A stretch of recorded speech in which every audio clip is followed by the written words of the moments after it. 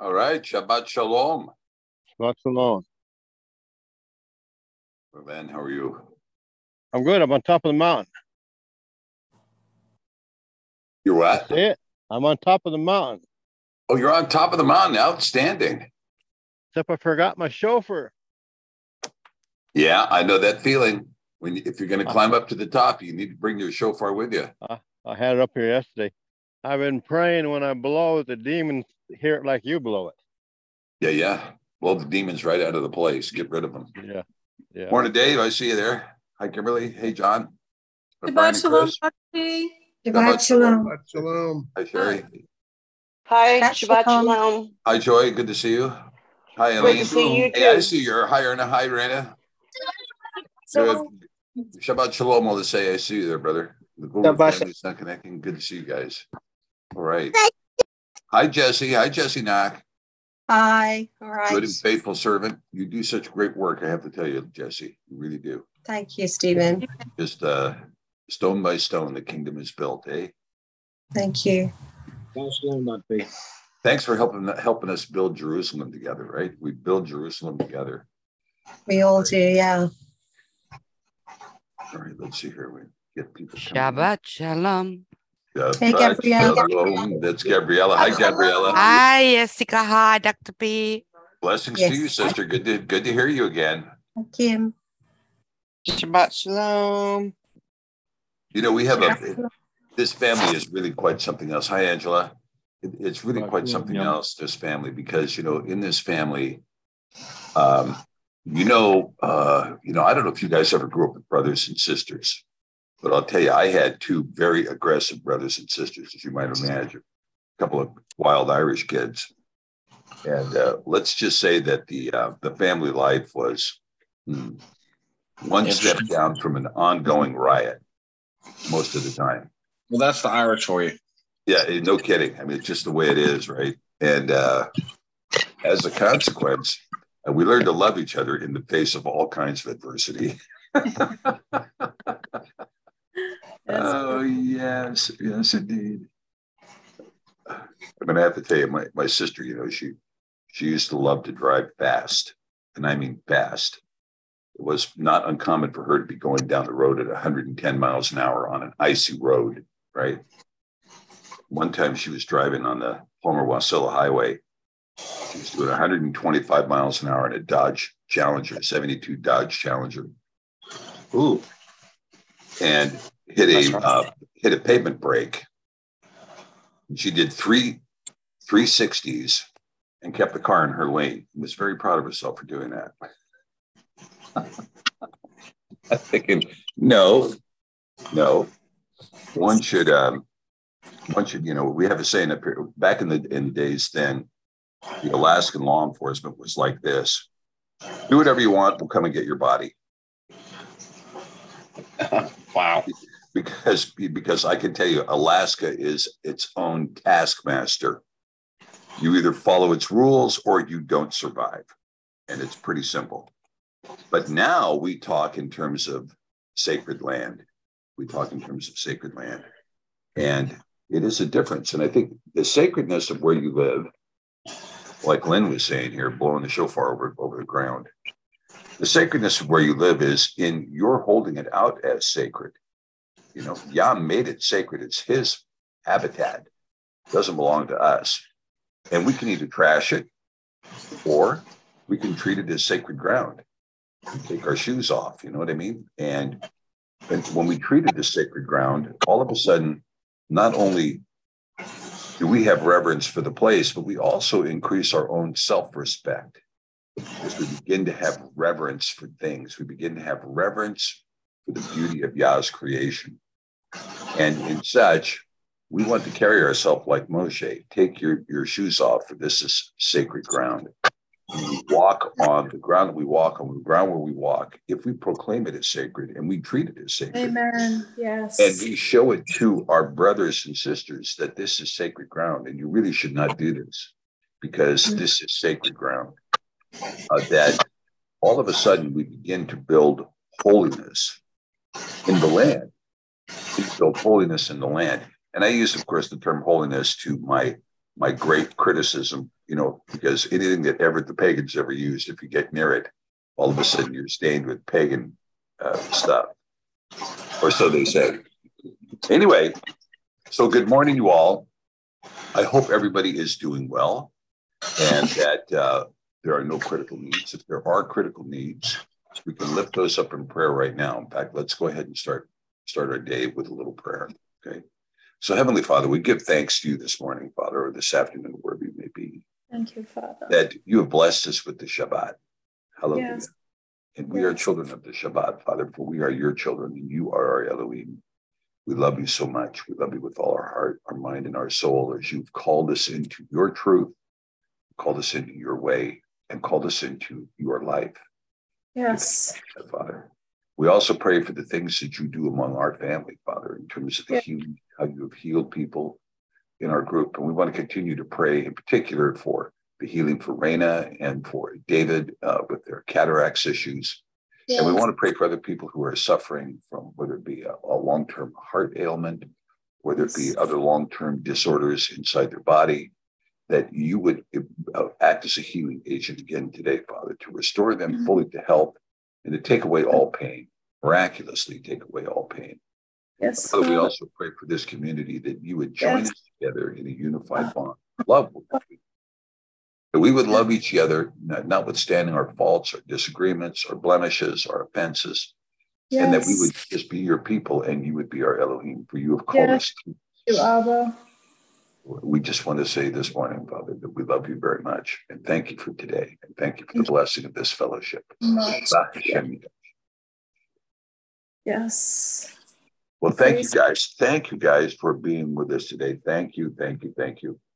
And let's gather everybody here. We're coming in. We've cleared our threshold. We can start talking. So let's talk a little about the Torah portion today. I think the Torah portion today is extremely significant in terms of many things. I mean, when I think about it, and I was reading it again today, and I'm thinking about, okay, so what exactly happened and what were the claims that were being made, right? And you see Yaakov there, he comes up to the well, and it's the very same well where the servant of Yitzchak found Rivka, very same well. And you recall the servant of Yitzchak said, whoever comes up and waters the camels and offers me water, well, that is going to be the wife of my the one whom I've served, the wife of Yitzchak. And sure enough, it was Rivka that did it. And she invited him to come back. And so he ends up marrying Rivka. Now we see Yaakov go back to the very same well, and who approaches but the shepherd girl. Now, some people think that the shepherd girl was inordinately young because Jasher tells us that she was inordinately young. However, I don't think that's the case because she was old enough to be on her own shepherding a flock. And so she brings the flock of sheep to the well. And when she brings it to the well, Yaakov is immediately smitten whether he wants to marry her. But what happens? Well, there's a couple of things that happen that are outside of Torah. And these things that happen that are outside of Torah are very illustrative of what would go on later on. You see, number one, that Lavan, under the Torah, he has a duty to provide a dowry. He has a duty to provide a dowry. And instead of providing a dowry, he takes Yaakov and says, you work for me for 7 years, and then you get my daughter. So literally, he sold his daughter to Yaakov. He didn't give his daughter to Yaakov with a dowry. He sold his daughter to Yaakov. And then, of course, when the marriage is to be consummated, he supplants Leah instead of Raquel. And so now he engaged in deception. Okay, so this is blemish number 2. Blemish number 3, he spends her dowry. He spends it. He keeps her dowry and spends it himself. Then he tells Yaakov, oh, well, if you want Raquel, you have to work for me for another 7 years. Well, what does the Torah say about a bondservant? A bondservant is, you're in debt to me. You're in debt to me. And therefore, you have to work off 7 years. to end your bond servanthood. Now, the Torah goes on to say that if you're a bond servant and you're working for your master during this 7-year period of time, and he finds you a wife, and you have children of that wife and that children belong to the master and not to you. So you're free to go at the end of 7 years, but you can't take your wife and your kids with you. Now, if you don't like that proposition, then pierce your other ear and you can be a bondservant for life. Well, that isn't the deal that Yaakov made. He says, well, I'll pierce the other ear and be a bondservant for 7 years because I want to marry Rachel. And so he sells his second daughter and takes her dowry too. He spends her dowry, keeps it, and he sells his second daughter. Rather than doing what the Torah says, which is to give your daughter with a dowry, he sells her to him. And when he sells her to him, and then he spends her dowry, in his opinion, Rachel and Leah both belong to Laban, and the kids belong to him. Because under the Torah, he found wives for his bondservant. And therefore, those wives belong to him and those children belong to him. Now, Laban is going to make this claim only after Yaakov leaves with the daughters and the sheep and the cattle, right?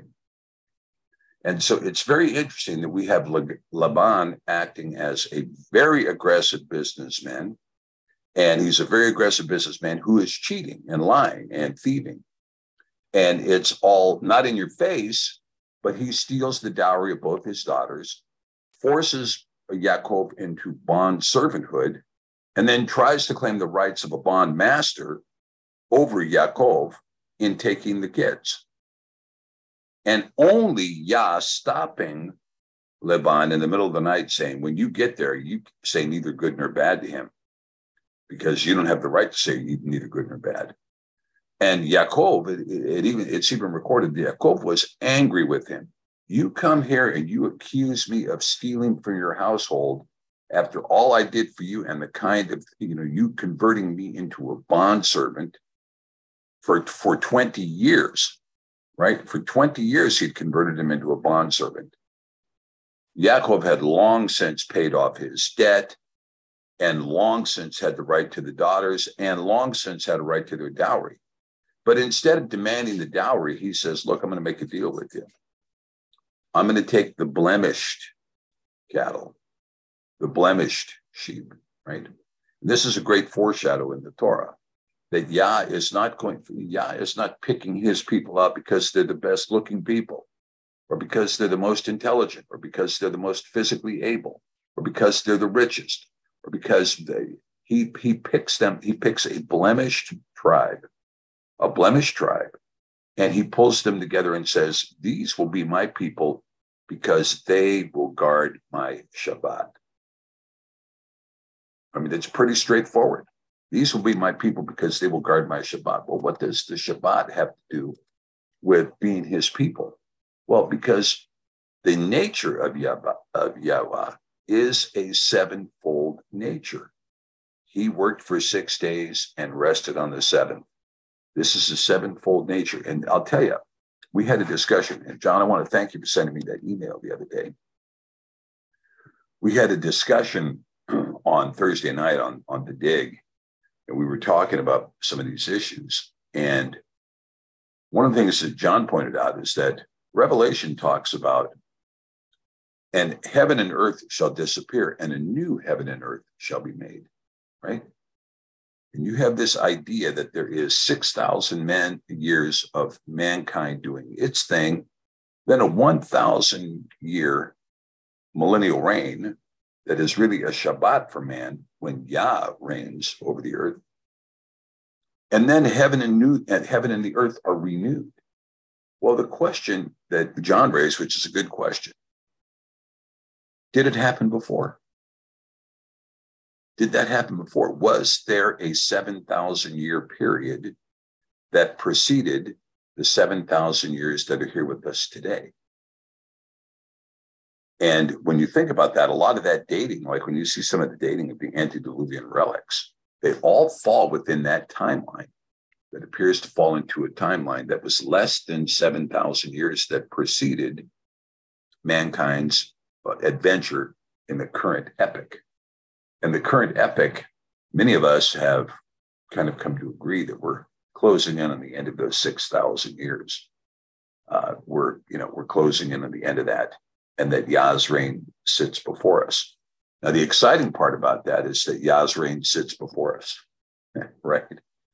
We're not out here by ourselves. Yah's reign sits before us, and it's going to be absolutely marvelous and a thing of beauty. And I think we should all look to that. And irrespective of whether or not we come into his reign or not, we know that we're reaching the climax of events, right? We're reaching the climax of events, and as a result, we're going to see an increase in a lot of things that we don't like, things that are not going to be good for the believer. In the UK, for instance, they've already come out and said that there are portions of the Bible that violate the criminal code in the UK. And as a consequence, the whole Bible cannot be read. You cannot stand on the street corner in London and read the Bible cover to cover. Because if you do, you're going to be violating the criminal code in the UK. Now, I can tell you as a Torah teacher, when we discussed this in the 10 Devarim, there is no law outside the Torah. Okay, period. You cannot say that the Bible is anathema because there is no law outside the Torah. You create some law. If you have a parliament or a Congress that has created a law that says something in the Bible is illegal, that is the conspicuous worship of another God. Okay? It's the conspicuous worship of a different Elohim. What is the source of your authority that says that the written word of Yah is a criminal act? What's the source of your authority? There has to be some source. And typically what we find is they're worshiping another God. Well, what God is being worshiped in Britain? Well, I can tell you that God has a sign, right? Just as the Christian church has the cross, just as the Judaism has the Star of David, just as Islam has the silver moon and star, the religion of the faith of Gaia has a 6-colored flag. And they have raised that flag over the community. They've raised that flag over the nations. They've raised that flag even over national identity. They've raised that flag. And so because this is the new God, then the words of the old God are now criminalized because they are going to call evil good and good evil. And if you were to stand up in the public square and says, well, Yahweh says this behavior is wicked. Yahweh says this behavior is an abomination. Yahweh says this behavior will cause you to be cast from the kingdom of heaven.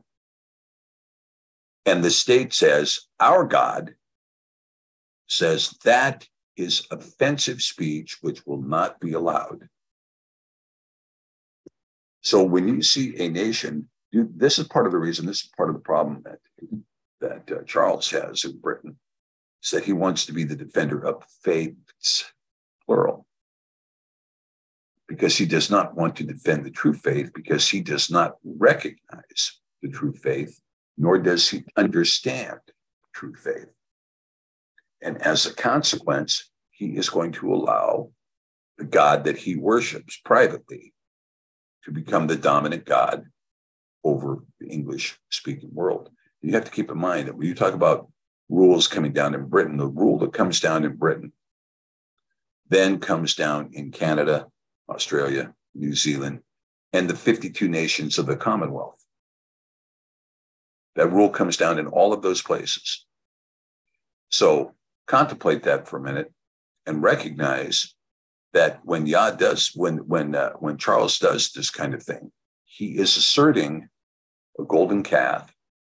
He is asserting an idol over the whole of the English-speaking world. It is a great cursing. Now, with this great cursing comes what? With the great cursing comes a very, very difficult time for those of us who walk in accord with the word of Yahweh. Because as time goes by, we are going to be considered more and more anathema. And at a meeting like this, where I read out the passage in 2 Timothy that says adultery and fornication and homosexuality and variance and rebellion and reveling, drunkenness will get you excluded from the kingdom of heaven. That kind of a statement, or reading Romans 1, would be considered hate speech, offensive speech, for which you can be criminally prosecuted. You can't say someone's conduct which leads directly to death, is a sin, because evil is good and good is evil. So this is the era that we're coming into now, because we have misplaced leadership. And I really believe now, and I'm just going to say it, we're going to, because in fact, if you don't mind my sharing with you, Yah pointed out to me today, he said, Stephen, he said, the United States government is going to fall like a great redwood. It's going to come down like a great redwood. It will be cut down at the base, and it will fall to the ground like a great redwood. And he said, you will see the precipitous collapse of the Washington Monument. That even though they think they have kept it in good shape, and that it's a well-protected obelisk, and that they've maintained it, and so on and so forth, it will collapse from the base as the bricks give way on one corner, and the whole thing will come down. And when the obelisk comes down, the government itself will fall within 2 weeks thereafter. And he said, it will fall and it will never rise again.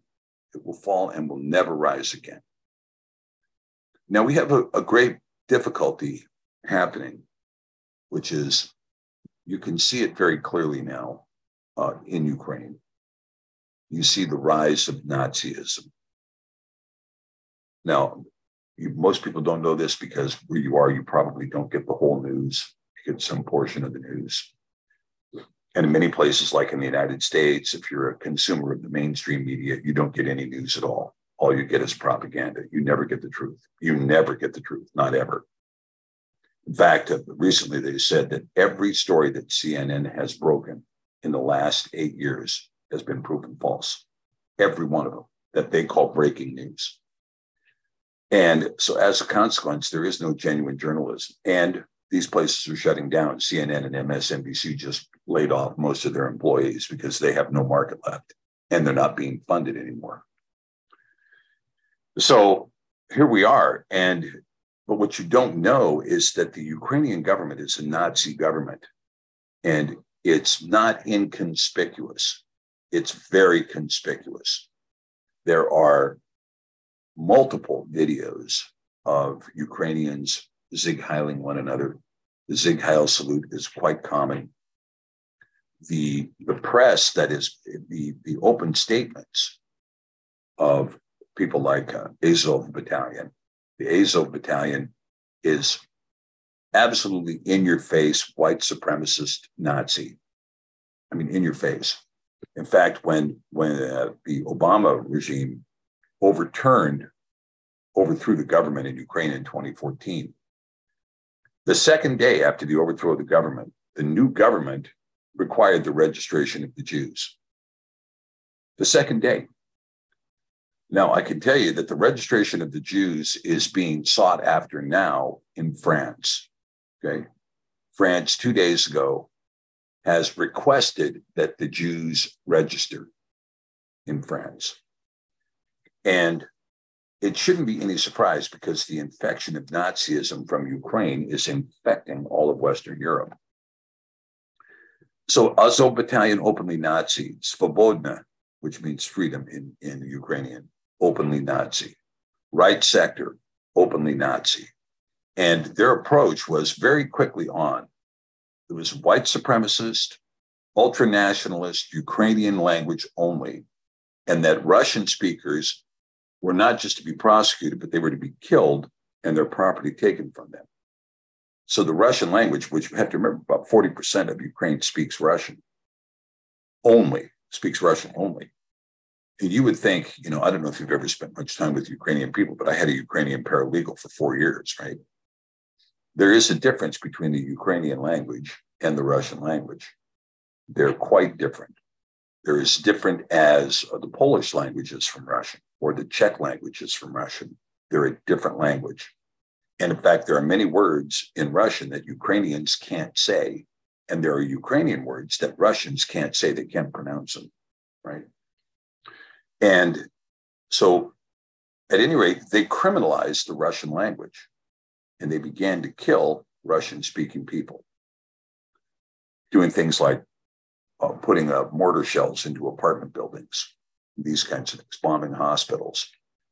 And this was went on from 2014 until Russia invaded. In fact, it's still going on today. But these groups openly confessed to being Nazi. I mean, they openly confessed it. Their websites were very clear. They were denouncing non-white people and so on and so forth. And this leadership became more and more intense to the point that the United States government refused to fund Ukraine because they knew that Azov Battalion was Nazi. And they knew that Svobodna was Nazi, and they knew Right Sector was Nazi. Well, all of that was waived with the Biden administration coming in, who allowed money to go to known Nazis. And not just a little bit of money. We're talking over $100 billion, and there's another 27 billion headed their way in this next salvo. $100 billion. You think about your friends that don't have food. Think about your friends that can't afford their electric bill. Think about your friends that can't pay for their natural gas. As we put $100 billion into Ukraine. So with this rise of Nazism, this mindset of Nazism, there's a couple of things about Nazism. If you look closely at what happened with Adolf Hitler should have recognized with the defeat in Stalingrad, the Russian front was lost.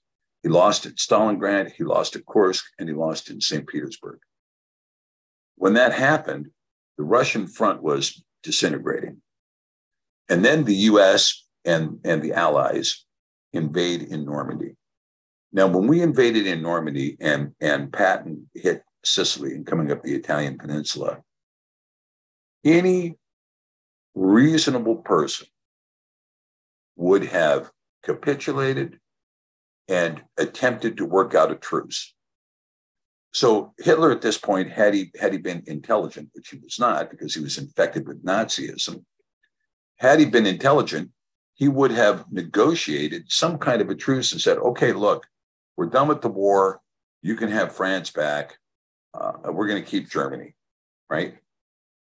And something could have been negotiated, but he didn't do that. In fact, he would not stop until there was no Berlin, no Frankfurt, no Dresden, nothing.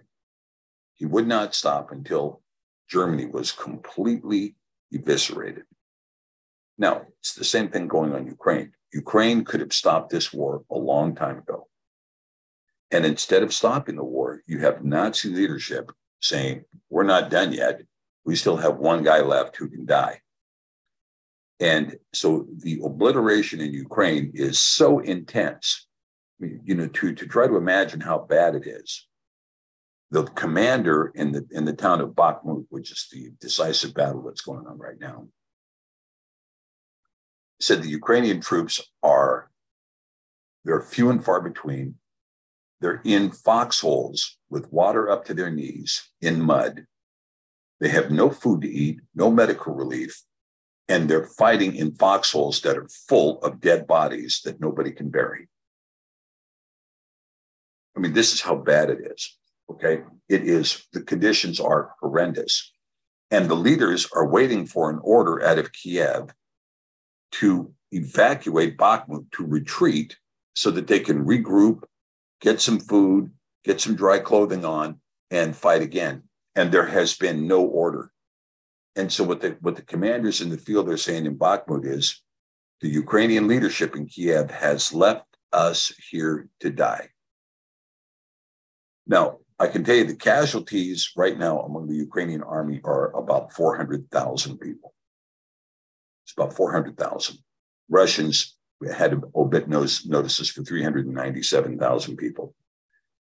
So there's almost no Ukrainians left fighting. These people that are trapped in Bakhmut are Poles, Polish mercenaries, Latvian mercenaries, British mercenaries, and American mercenaries. That's who's in the field right now. There's almost no Ukrainians left. That's how bad this is what the situation is. The country is completely dark. They have no electricity. They have no water. They have no internet. It's completely dark. You should see the satellite photos. There's nothing. There's nothing on. So with this kind of infection that is coming out of Ukraine, this infection now is going to put 25 million refugees into Western Europe, all of whom are going to bring a Nazi ideology with them. This is an infectious mental disease. It's a spiritual disease. It's a mental disease. It's an infectious disorder. And this infectious disorder, as it comes into Western Europe, you're already beginning to see the rise of let's have the Jews registered. You're already beginning to see in Germany, they celebrated Kristallnacht. KFC celebrated Kristallnacht. Oh, let's have a special on chicken here in celebration of Kristallnacht, the night that began the persecution of the Jews in the 1930s. We see open acts of this kind of behavior in the United States now, including a guy who was filmed yesterday at SeaTac Airport, zig heiling in the four directions, north, south, east, and west. Now, maybe he was protesting, or maybe that was his true view. But I can tell you that Nazism is rising, and it's rising in the Western world. And if you recall, what gave birth to Nazism in Germany was two things that gave birth to it. One was an economic catastrophe that was completely out of control. You had a hyperinflation going on. The currency absolutely plateaued. People were getting paid in wheelbarrows, and they would demand payment at noon so that they could go out and buy bread, because by evening, their wages would not be enough to buy the bread. This is how bad the hyperinflation was. And with the hyperinflation in that kind of a situation, you had an economic catastrophe. And that catastrophe was coupled with sexual deviancy and defilement that was there was virtually no boundaries. In Berlin, there were absolutely zero boundaries, no boundaries whatsoever. And as a consequence, you had a sexual deviancy that was throughout the whole nation. So there were two things that had created a completely ripe field for the rise of Nazism. One was economic catastrophe, and the other was the practice of sexual deviancy inside the community. Now, where do you think we are in the United States right now? Where do you think we are in the Western world?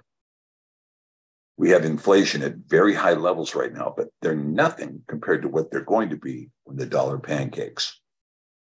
And the dollar is headed in that direction. The pound is headed in that direction. The pound had the single largest crash in its history when I was in Britain. And it's not done. The pound is going to fall to the floor. The dollar is falling to the floor. The euro is falling to the floor. The yen is falling to the floor. They're going to zero. When they do, the markets will go to zero. And when this happens, you're going to see a chaos. Well, what do we do now? And in the middle of that chaos, you see the people ruling the nation are transsexuals, transvestites, openly homosexual. I mean, this is who's ruling the country right now. That's who's ruling the United States. And so in the middle of this, the ground is made fertile, the soil is made fertile for the rise of a singular, ruthless individual who's going to set things right, predicated upon a ferocious nationalist or internationalist hyper agenda of Nazism. May I say something? Yeah, David, sure. I agree. When Barack Obama moved this country into the Reich, and then when the Reich really manifested was when Biden stepped up and got more votes, supposedly, than Trump did, that got more votes than anybody had ever gotten. And then DC was covered with fences and barbed wire and military instead of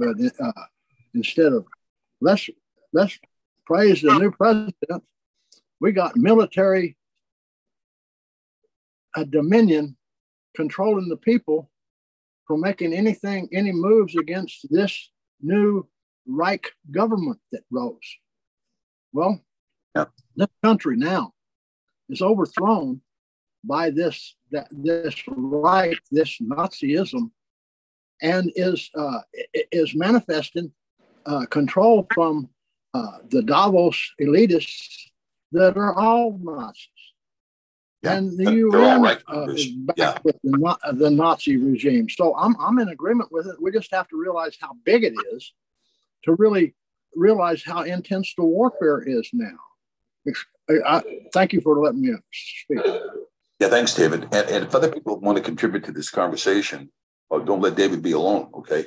So, I'll just throw this out to you guys that I think David is right on this. And of course, when you saw Biden, who went to Rome and lay prostrate on the ground in front of the Pope,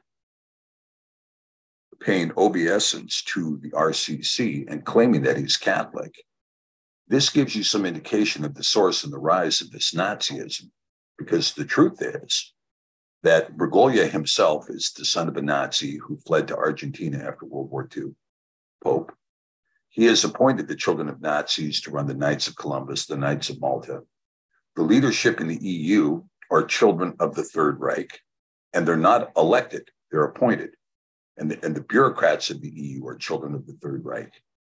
And that's who runs the country. The children of Nazis are running Europe. And they very much have a Nazi mindset.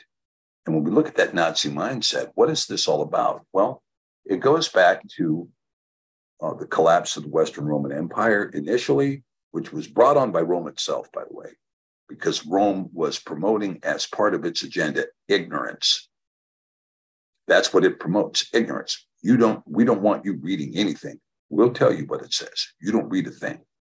And they burned library after library after library because they wanted to get rid of existing Hebrew texts that told a different story than the story they told. And they rewrote history. And as a consequence, Rome fell. But Rome had managed to put itself in a position where it became the spiritual authority of Europe and not the political authority. And by becoming the spiritual authority, it became the political authority because they told the kings, if you don't obey us, we will excommunicate you and you will burn in hell for eternity because we've kicked you out of heaven. And the kings may not have believed it, but their people did. And as a consequence, Rome asserted itself by means of the church, the two-spired church, Romulus and Remus, overlooking the city, controlling the mindset of the public, such that the kings capitulated. And of course, we see the rise of Charlemagne. And Charlemagne in 800 AD became the emperor of the Second Holy Roman Empire, or the Second Reich. And the Second Reich had dominion over the continent of Europe for 1,000 years, from 800 AD to 1800 AD. It was put to death by the sword of Napoleon. Napoleon is the one who terminated the Second Reich. And when he terminated the Second Reich, he imposed the secular code, the Napoleonic secular code. And this was in place in Europe for over 100 years. And then, of course, the goal of the church was to reinstate the authority of Rome again. And as their pawn, they used the new Charlemagne, Adolf Hitler. And Adolf Hitler came to reign in this Reich of chaos, saying that we will create the Reich to reign for what? 1,000 years. right? So the goal of the Nazi Party was to control Europe for 1,000 years. Now, they lost the war, supposedly. Then how is it that the Reich has complete control of Europe, the complete control of the UK, the complete control of Canada, Australia, New Zealand, and the complete control of the United States if they lost the war? Well, Scripture talks about it. It says the beast that was, that is not, and yet is. See, it is not. We don't see the conspicuous swastika, although you're seeing it in Ukraine now. You don't see the conspicuous swastika, although the Reich is ruling. The Reich is ruling. See? And this is all coming from this Bergoglio, who usurped the papacy in 2015 and wrote his paper called the Laudate Si. The Laudate Si is this incredibly wicked document which has asserted Gaia as the true God of mankind, not Yahweh, but Gaia, the earth, and the doctrine of climate change as the true religion. That's why they wrote their own 10 commandments here last week or 2 weeks ago at the Sinai, because they have a new God. See, they have created a golden calf. They have created a new Elohim. They have created a new 10 commandments, and they are asserting the province of the Third Reich over mankind. Now, the people who recognize this clearly are the Eastern Orthodox people, namely represented by Russia, who have seen the Poles burning Orthodox Bibles in Ukraine, tossing them into the fireplace and making videos of it. So you see that the one group that stands between you and the unbridled rise of an international Nazism is Russia. And that's it. There's no one else. And even though you see China and Russia working together right now, China is part of the international Nazi Reich. Because if you think there's any kind of freedom in China, you're crazy. That is absolutely a techno-fascist hellhole of the highest order. So here we are. And so with these circumstances being the case, we as a people are going to be looking at many, many things. We do not have, right now we have the freedom to talk. We may not have this freedom long. Right now we have the freedom to associate with one another. We may not have this freedom long. Right now we have the ability to be conspicuous in our faith in the public square, right? Lynn can blow his shofar on top of the mountain. Paul Barry can wear his seat in public. You know, we can do those things right now. But how long are we going to be able to do that? And don't think for a minute that they don't know who we are. They know us, and they have us in a registry. They know who we are. They don't need us to register anything. The NSA has got every single thing that you've ever put on your cell phone or on a computer. They have in a database under your name that they can pull up just like that. I used to see it in immigration. You know, somebody would come in from Ukraine who was trying to get out of Ukraine. And believe me, I did many, many amnesty applications out of Ukraine, asylum applications out of Ukraine from people being persecuted. And they would come into the interview, and the interviewer at ICE would say, "Okay, well, let's talk. Let me interview you and talk about who you are as a person." And the interviewer would have the Facebook page open of the person that they were interviewing, or in this case, it'd be the VK page, which was the Russian equivalent of Facebook. They'd have the Facebook page open right there on their screen. Well, let's see. Did you ever do this? Did you ever hang out with Nazis? Did you ever persecute anybody in your country? Have you ever used marijuana? Because funny, you say, no, you haven't used marijuana, but I have a picture of you right here partying in 2002 with your friends, right? And they would have all of this immediately at their fingertips because they have all of this data on every one of us, right? And the beauty of FB, Facebook, is that the CIA didn't have to come in and mine your data. You put it up personally. You put it up there. You put up your birthday, you put up your education, you put up your history, you put up your resume on LinkedIn. You know, you do all of these other things, and they know exactly who you are. And when they decide to target you, they can put whatever they want on your page. Well, we're now going to add this to your page, right? Hack in, do whatever they want. Next thing you know, you're a lone gunman with problems, right? And so at any rate, this is the world in which we're currently living. We live under an adroit techno-fascism. But have no fear, for the hand of Yah is with us. And the hand of Yah is with us, seeing all of these things, knowing all of these things. And, now they're talking about a solar maximum. And the solar maximum that is coming is probably going to fry a great deal of their electric grid. It's just going to fry it. And when in Joel 3:21 says, I will cleanse the blood that I have not cleansed. For those of you that have got massive amounts of nanobots in your system from too many vaxes, a CME is likely going to fry that entire antenna. And the next thing you know, your blood is going to be cleansed of those nanobots. And so that is what it's looking like. That's what it's looking like. Okay. So with that being said, let's go to somebody else besides me. Len, what's going on? Well, I just wanted to tell you what I heard last Sabbath night. I always go outside and spend time with the Father, and I was out there praising the Father in the background of the hills. I heard it sound like thousands of souls being tortured in the bad Sheol. And last Friday night, well, not Friday, Thursday night, I heard it again for about maybe 5 minutes and ended. I just want to think what you think of that, and I also feel like Father is telling us we're in the fourth seal, and how long you think we're going in the fifth seal? Well, I can tell you, Jesse and I did a show with Mark Hallam a couple weeks back, and Mark believes that we've actually seen the unleashing of the sixth seal. So we're further into it then. Well, what's going on is we're seeing the supernova of Betelgeuse, which is the main star in the constellation Orion. Okay. And they've never seen anything like that before. And the supernova, I mean, if you have a star erupt and goes into supernova, how huge is that? And so we're already beginning to see the radiation effects of it. I mean, if you can see it visually, then you can see that the effects are coming in.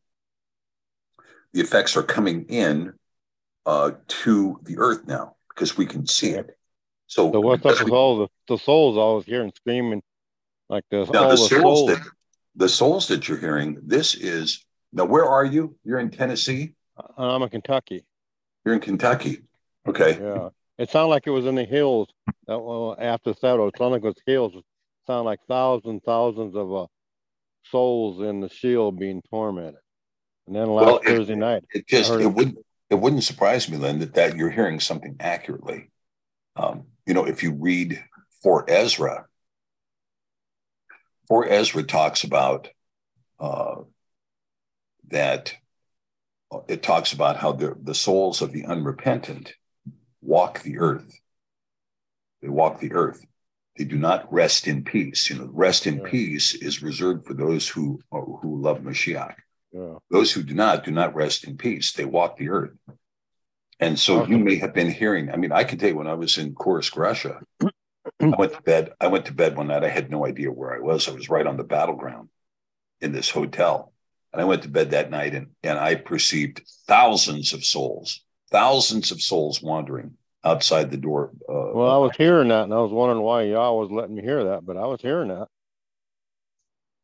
Kind of a little airy, but I was hearing it. Yeah, he's letting you hear it because, part of the reason you're hearing that, Lynn, is because we've crossed over that threshold. It used to be that we were kind of far away from supernatural events. So we really didn't see the kingdom of Yah that clearly, but that threshold is falling away, and you're beginning to see the difference between here and the kingdom of Yah. That threshold is falling down. You're beginning. I mean, there are people who have seen, for instance, the angels are appearing in the clouds continually. Face of demons are appearing in the smoke coming out of the volcanoes. I mean, you can see this stuff. If we're in the sixth seal, it ain't gonna be long because I've been hearing Father telling me he's coming real soon, the sun really soon. So So we don't got much time left. He's gonna show up pretty soon now. Well, hallelujah, may Yah, Maranatha, right? May Yah shall come. The Lion of the tribe of Judah. He's seen. I'm waiting. Praise Yah. Yeah. Well, and again, you remember that Mashiach's prophecy was that as lightning is seen from the east to the west, so shall ye see the coming of the Son of Man. I've heard the Father tell me 2 or 3 times that he's coming very soon, his son Yamashia. So, yeah, well, hallelujah. Coming quickly. Hallelujah. Yeah. And, and I think the events, we're going to see the culmination of events, and we will see Yah reign over this earth for 1,000 years. And in the meantime, the wickedness, why do the wicked prosper, asks David the psalmist. But he answers the question and says their life will be short, their tenure will be short, and they will be blotted out, and this is coming too. Well, that's Yah's got me in a safe place. I feel like it's hiding me. I don't know if you can see I'm up on top, almost on top of the hill. You can see all how high I am. It's pretty nice. Praise Yah. Well, up here in Alaska, we don't call that a hill. That's more like a rise. I understand that, but it's mountain for here anyway. And I packed my backpack up, to come up here and put my Sefer in there. How about wore me out getting up here? Especially with the backpack. It's a very good workout device, really. And you can also flex with it, especially if you get the Millennium Edition in the Collector's Edition. You can use that to, kind of work out. You work both the biceps, the triceps, and the lats. I had enough weight today. Okay, thanks, Lynn. Okay. Well, blessed to you, brother. Praise Yah. Hey, Raina, how are you?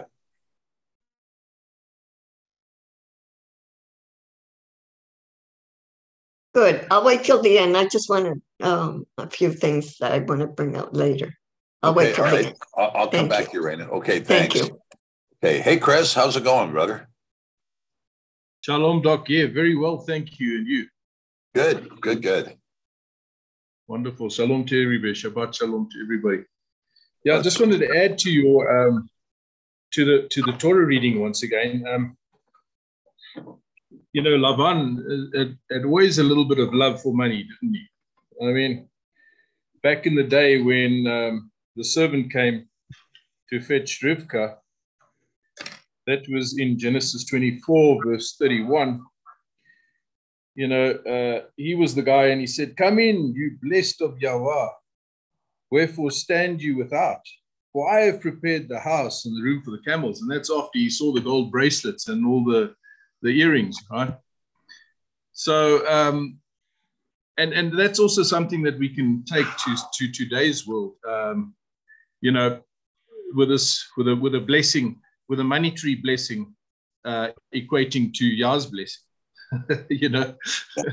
We quite, I mean, that's how some people see, I mean, I've got a jet, that means that I'm blessed of Yah, kind of thing, and that's not always true.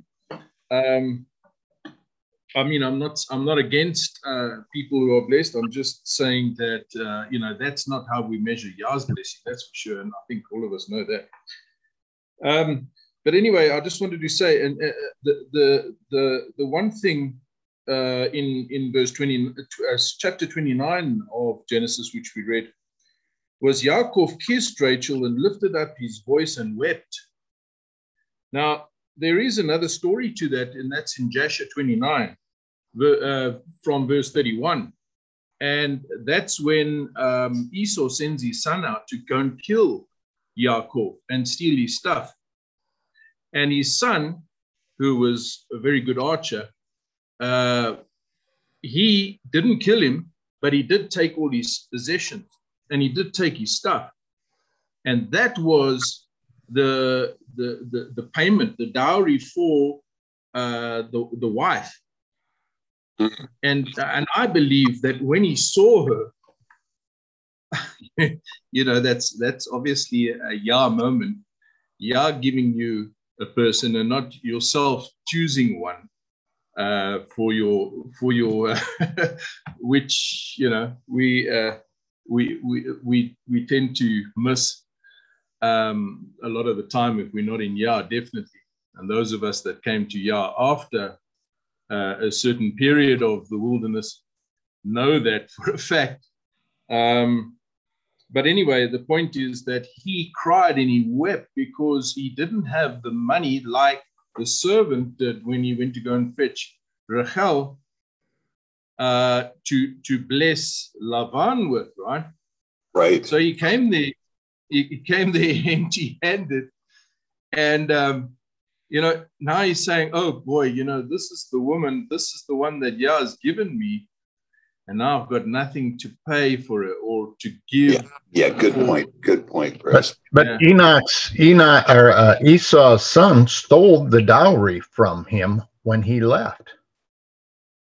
Exactly. Hey, John, what are you doing in this mix? I had to. Chris told me, don't shut up anymore. Okay, all right. Listen, you guys carry on for a second. I got to take my dog out. I'll be right back. Okay. So, that's the point, John, and that's in Joshua 29, right? Verse 31 onwards, where he didn't have the heart to kill him, but he did steal his stuff, right? And so this guy comes there and he's got nothing to give. And Lavan, knowing that the asset doesn't really lie in what he can give, but also the blessing of Yah that follows him and that is with him. He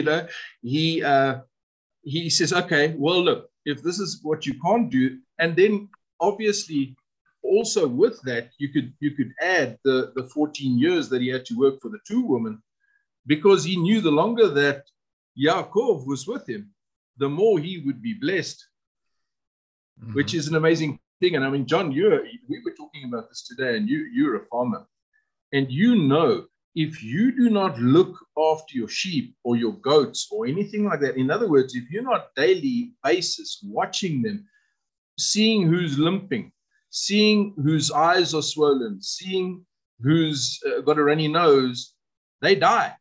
And they die quite quickly, right? Mm-hmm. It's strange that Lavan's sons come to him right at the end and they say, "Hey, this guy's stealing our inheritance."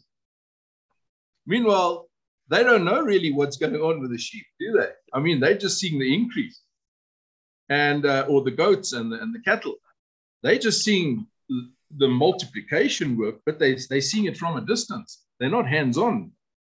And I've got a few sheep, but I know you're a farmer, so you know better than I do. But if you do not look after your sheep and do not look after the prodigy and do not look after who is the dominant male and you're segregating all those things to keep the bloodline good, you have sick animals and they start dying, right? Mm-hmm. And so that was a blessing of Yah to give you this information, right? Another thing that I would like to just go to is when he was sleeping at Luz, which he called Beit El, he says in verse 20 of 28 of the chapter of 28, he says, "And Yaakov vowed a vow, saying, if Elohim will be with me and guard me in this way I go, and will give me bread to eat and raiment to put on, so that I come again to my father's house in peace, then shall Yahweh be my Elohim." So that's also a very interesting thing because it relates exactly to Yahushua, right? The Messiah, because he is the one that gives us, he's the bread of life, first of all. And second of all, he's the one who gives us the garments. And the garments are obviously our garments that we will get once he comes back. The garments where this two-strand DNA disappears and we have the glorified garments. And he says in Revelation 3 to the church of Laodicea, he says, "I counsel you to buy of me white garments." So, well, let me just read that because I'm once again paraphrasing it. Sometimes when you're sitting in a meeting like this, it says here, I counsel you to buy, it's in verse 18 of Revelation 3. I counsel you to buy of me gold tried in the fire, that you may be rich, and white raiment, that you may be clothed, that your shame of your nakedness do not appear, and anoint your eyes with eye salve, so that you may see. And that's all part of Yahusha. So this whole story, I mean, we had a beautiful discussion this morning when we read this, is really pointing, and it's actually the whole story is pointing to the Messiah. The whole story is pointing to Yahusha, who is all these things for us. And we just have to trust, because as he says here, if Elohim will be with me and guard me in this way that I go, and will give me the bread to eat and the raiment to put on, so that I come again into my Father's house in peace, then shall Yahweh be my Elohim. I mean, isn't that beautiful? It's what we're waiting for. You know, we can say Yah is our Elohim right now, and we do believe it, because that's in our heart, and that's our mind, heart decision. But is that true always? Sometimes not, because the deception is so great. You know, if the word says the whole world is deceived, we mustn't think that at some stages in our walk, we are not deceived as well. We have to stay so close to the Ruach Elohim, and that's what we read last week. We read that he, in Luke, that he blesses us with the Ruach Elohim and with fire. Now, the fire doesn't devour us at that time, because we don't burn up like stubble, but we are changed in the blink of an eye. And this raiment is put on. And that's when we really enter into that relationship that Yahweh is our Elohim and we are his people. Anyway, that's what I've got to say. You know, Chris, when you're talking about the deception, now let me give you an example. Let's talk climate change for just a second. One of the things that we're kind of discovering now is that there have been radical climate changes on the earth in much shorter periods of time than we were told in school. Remember your teachers telling you there was an ice age millions of years ago, and before that, the dinosaurs were millions of years after before that, and on and on and on. All this millions of years nonsense, when in reality, it was thousands of years, and in some cases, maybe even hundreds of years. And so if we recognize that there was an ice age that was prolific, and let's take the era sometime between maybe 200 BC and 200 AD, that this was an ice age over certain portions of the earth. And then this melted, and we went into a very hot warming period. Now, the paleo record actually does show that the earth around the 3rd century was 11 degrees centigrade hotter than it is right now, worldwide, as an average temperature. Well, that's very significant. That's a lot of temp. And then, of course, a cooling period came following that. Well, this heating and cooling would create an earth that's going to be inordinate to our understanding. I mean, you know, massive ice caps really expanding over all of North America, for instance. These kinds of things taking place, and then these ice caps rapidly shrinking. Well, if this is the case, this is the doing of Yah. It's not the doing of somebody driving an SUV, 3,000 years ago, right? Or somebody using aerosol deodorant. I mean, none of that, it was contributory whatsoever. All in the hand of Yah doing this climate change. Now you have people telling you, like Bill Gates, like the Pope, like King Charles III, telling you that man can somehow stop this change of climate. Now, they believe this, right? That man can somehow stop this. Now, when you think about that, this is heresy at the highest level. This is asserting yourself as God, right? You think you're going to do something about climate change, is you asserting yourself as God. And so when somebody comes to you and says climate change, what they're really telling you is you can be like Elohim.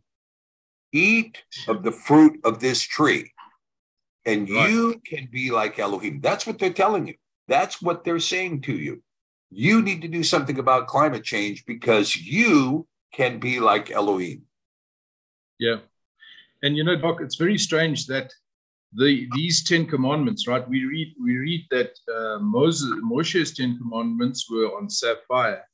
Now, I understand that sapphire is a numbered stone, but if you take the color, right, sapphire is blue. Mm-hmm. Just if that is a thing, right? And then you see these new commandments written on green stones, right? To who, right? I mean, it's to the green god, right? To Gaia. That's exactly what they worship. And it's interesting that that as well. Yeah, it's such an incredible. It's an incredible thing we're seeing now. We're seeing this false god. We're seeing this idolatry. We're seeing this, and what's so amazing is that the leader of the Roman Church is the one leading us to this pagan worship. That's calling the whole world to go in that direction. It's amazing. Right. And I mean, you know, it's not a new thing. Well, I mean, it's been for a very long time that people have warned against the Catholic Church. You know, if you're in the Catholic Church, like I was when I was growing up, you don't see much, but then you tend to, well, if Yah gives you the sense, you tend to say, well, this is weird. I don't really want to be here. And that's happened to me. But then I went into the wilderness because I thought, well, okay, now if this is, you know, not good, then what is good? And I started, you know, doing my own thing until Yah brought me back quite powerfully, miraculously changed me again.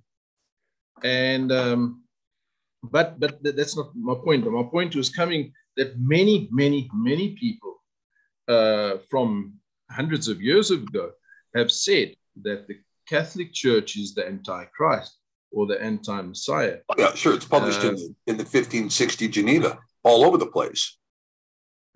Right. That's where I've heard you quite often talking about it. So that's amazing. And I mean, you know, now it's coming to fruition, and the whole world is once again deceived. And this whole Torah portion, as well as last week's Torah portion, really talks about deception, because as Yaakov deceived his father by Rivka, because she knew that Esau could not carry the weight of the name or of the firstborn. She knew that he did not respect his parents. He killed, in other words, he broke all the commandments of Yah, and he did not respect Yah.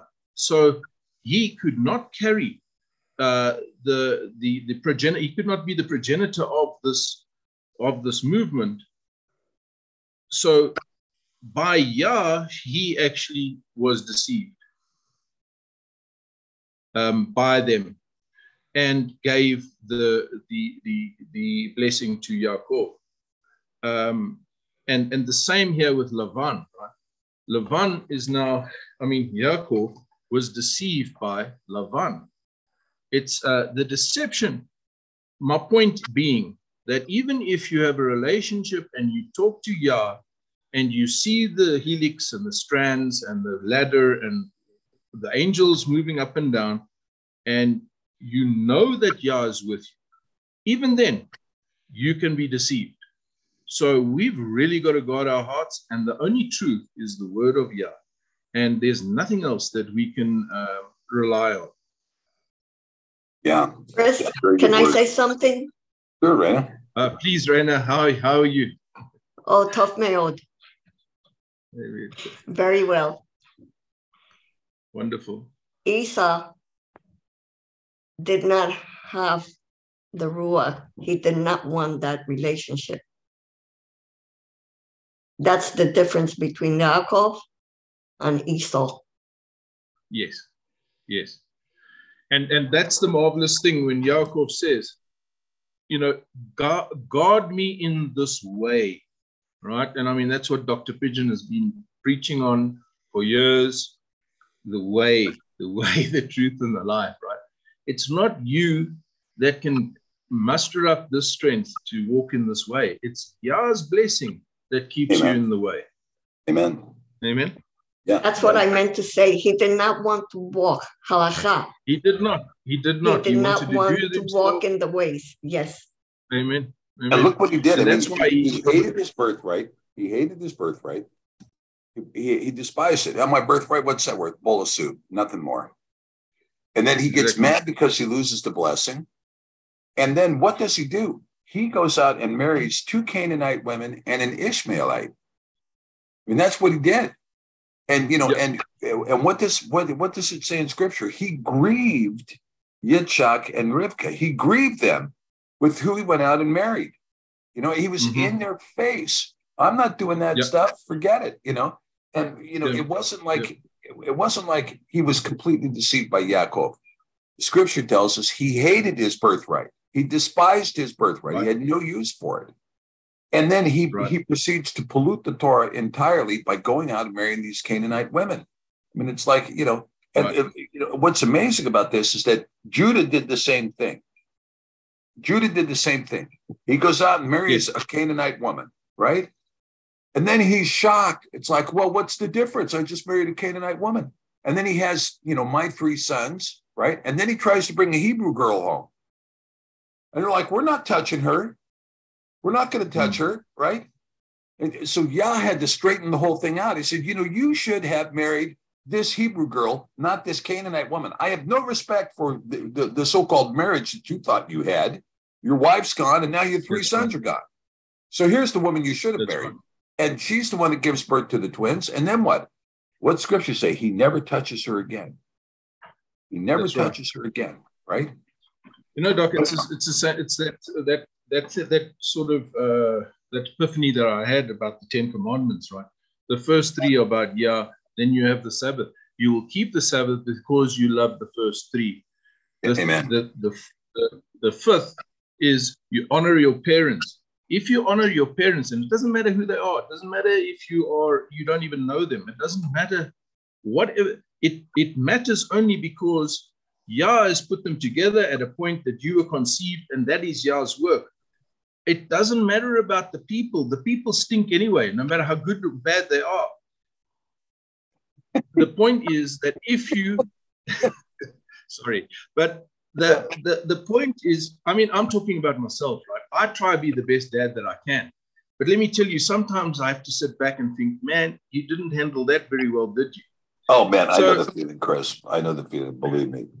Yeah. So the point is that if you honor that union, then you will not kill, you will not steal, you will not covet, you will not do all those things, because it brings a bad name to your parents who, and it's not even about the people, it's just that the union created you, which is Yah himself. And then we start getting what Esau was all about. He was about despising all these things, as Raina says, and he just wanted to kick them out. Actually, he wasn't interested in any of them. Yeah, he wasn't interested. He had no interest in that. And you know, when you talk about this, well, honoring the mother and the father, you know, as Joe was saying, you know, in the show that we did with Jesse here yesterday, or on Thursday, yesterday. And Joe from New Zealand, he was saying, look, the Bible is all about genetics. From cover to cover, it's about genetics. And when you understand that, when you talk about honor your mother and your father, you're talking about honoring your genetic history. That's what you're honoring. You're honoring you can't honor the man or the woman who's the mother or father because they have their own problems, right? But you honor the genetic history because it's a genetic history that is what it is. And your genetic history goes back generation on generation on generation. Yeah, I've got her in, Sherry. So the other point, sorry, Doctor, the other point that I'd really like to make, I know that I'm taking way too much time. I'm sorry. You're taking too much time here, Chris, but go ahead and make your point there. Sorry, man. You know, he says he's looking at the helix, right? And if this is the helix he was looking at, it's exactly what you're saying. But the point is about the helix is that it's Yah who created you within this genetic pool. Amen. Now we've got to look at that being the genetics, because when you're in Yahusha, he gives you a different name. So therefore, you are a different person altogether. You are not part of this world. You are part of a heavenly kingdom. Your name is written there. We've got to stand strong because the promise is not of this world, it's of the one to come. And therefore, we've got to believe into righteousness. And that's what can give us this new garment. That's what we're striving for. Because at that stage, it doesn't matter what your genetics were. You are Yah's. And there is nothing that can rip you out of that grip. Hallelujah. And, hallelujah. You know, it's much bigger. This picture, this Torah is just so much bigger than what we can actually comprehend. It's I mean, I agree with that. Yeah. You know, we talked about this last night to some degree, and you know, whereas you're taught when you come into the church, they're talking to you about guilt, and they talk to you about your transgressions, and they talk to you about this, that, and the other thing. And you don't realize the wide scope of your transgression, which is the irredeemable, is the changing of the DNA, right? And this changing of the DNA, which takes you out of purity into impurity.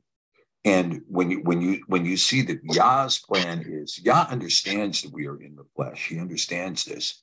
And his commandments are given to bring us life and life abundantly, not to bring us guilt, but to bring us life and life abundantly, because his yoke is easy, his burden is light.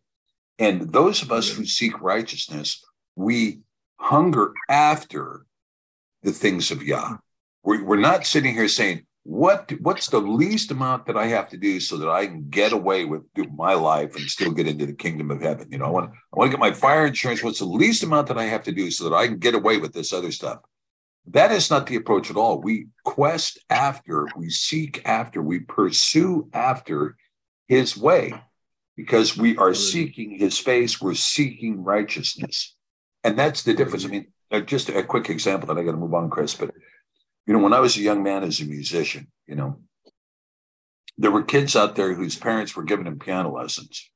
And these kids were like, I don't want to take piano lessons. Well, mom says you have to go. So they go to their piano lessons. They hate their piano teacher. They hate their piano lessons, but they stay there for 12 years, right? And they barely learn to play. Okay, then there was me and my friends where you couldn't get the instruments out of our hands. Okay, my dad was like, get out of here. You're not practicing that here. You know, shut up, go away, take it out of here, you know, because I was practicing 4 or 5 hours a day, every day. As were my close friends. You couldn't get the instruments away from us because we were hungry for it. We sought after that. You know, that's what we were, that's what our quest was. And that was the difference, because those guys, my friends, we were teenagers. Those guys were the ones that became professional musicians, because guess what? That's what they loved to do. That's what they wanted to do. And it's the same thing with righteousness. We seek after it. We seek after it. Well, thank you, Chris. Thanks again for your great review, brother. Doc, one more thing. I'd just like to pray for John quickly, if you don't mind. For who? My friend John. John, yeah. Let's lift him up in prayer. Let's do it. Yeah. Father, I just thank you that you bless John, Father, and that you lift up his countenance, that you strengthen him, Father, that you make a way where he's at right now, that will bless him indeed, and that your face will shine upon him, and that he will be restored in the name of Yahushua Mashiach. Amen. Thank you, Chris. Thank you. And I think John really needs to come with me to South Africa to visit you, Chris. That's what I really think. But hallelujah. Yeah. Yeah. We'll just have to see what John thinks about it. Okay. Let's go to the Serena tribe. Thanks, Chris.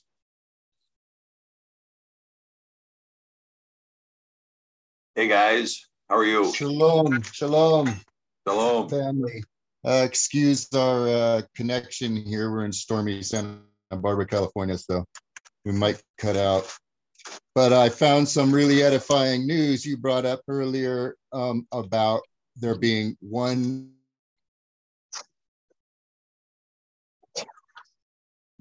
Oh no, you froze up just as you were about to deliver the punchline. Okay, one more time. Let's see if we can get you back there. Can you take your video down for just 1 second? Maybe we can hear your audio.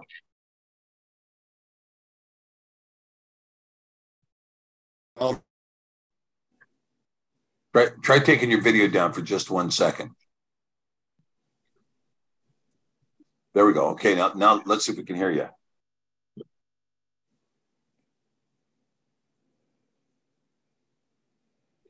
Oh, I can't believe it. We had such great bandwidth from you. Now we're not hearing you.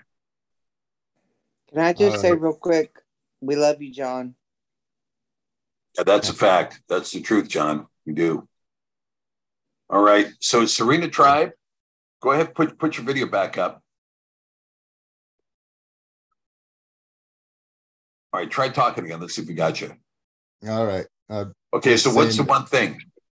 We found a second witness to Revelation 21 saying that the bride was New Jerusalem. In the Targums of Isaiah 54, it says that the barren woman is New Jerusalem and that the bride is Yahweh. So it proves two things, that Yahweh is Yahusha, because in Revelations, it says that the lamb is the bride, or the bride to the lamb. And in the Targums, it says that the bride is to Yahweh. And they're both Jerusalem. Yeah, very interesting. And there's a third witness to that too. Thank you for bringing that up. And you say it's the Targums of Isaiah? Yeah. There's also a third witness, which is in 4th Ezra. There is a woman complaining about the loss of her child and so on and so forth. And then 4th Ezra, it's pointed out to Ezra when he's writing this, that is Jerusalem that is being spoken. Right. And so, yeah, it's very, and of course, the question is, what is Jerusalem? That's another question, right? Well, it's plural. Yeah. Well, it's, Jerusalem is this place of safety, place of shalom. It's a place of shalom.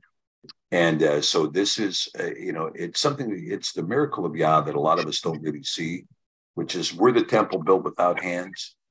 The stones of the temple built without hands.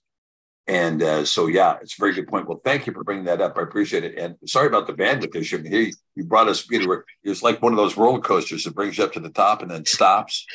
Right. And you're like, oh, wait a minute. I don't think I want to be on this roller coaster anymore. Oh, yeah, you're on here and you're not getting off the roller coaster until we go down. Anyway, thank you for that, for the cliffhanger. Thanks. Appreciate it. Shalom. Okay. All right, let's go to Mark. Hey, Mark, how are you? Come on.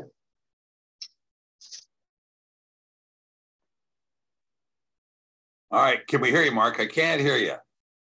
And you've unmuted yourself and I can't hear you, which means that you may not have, you're going to have to double check your microphone, make sure that everything's up and functioning, because you may not have joined with computer audio when you joined the Zoom.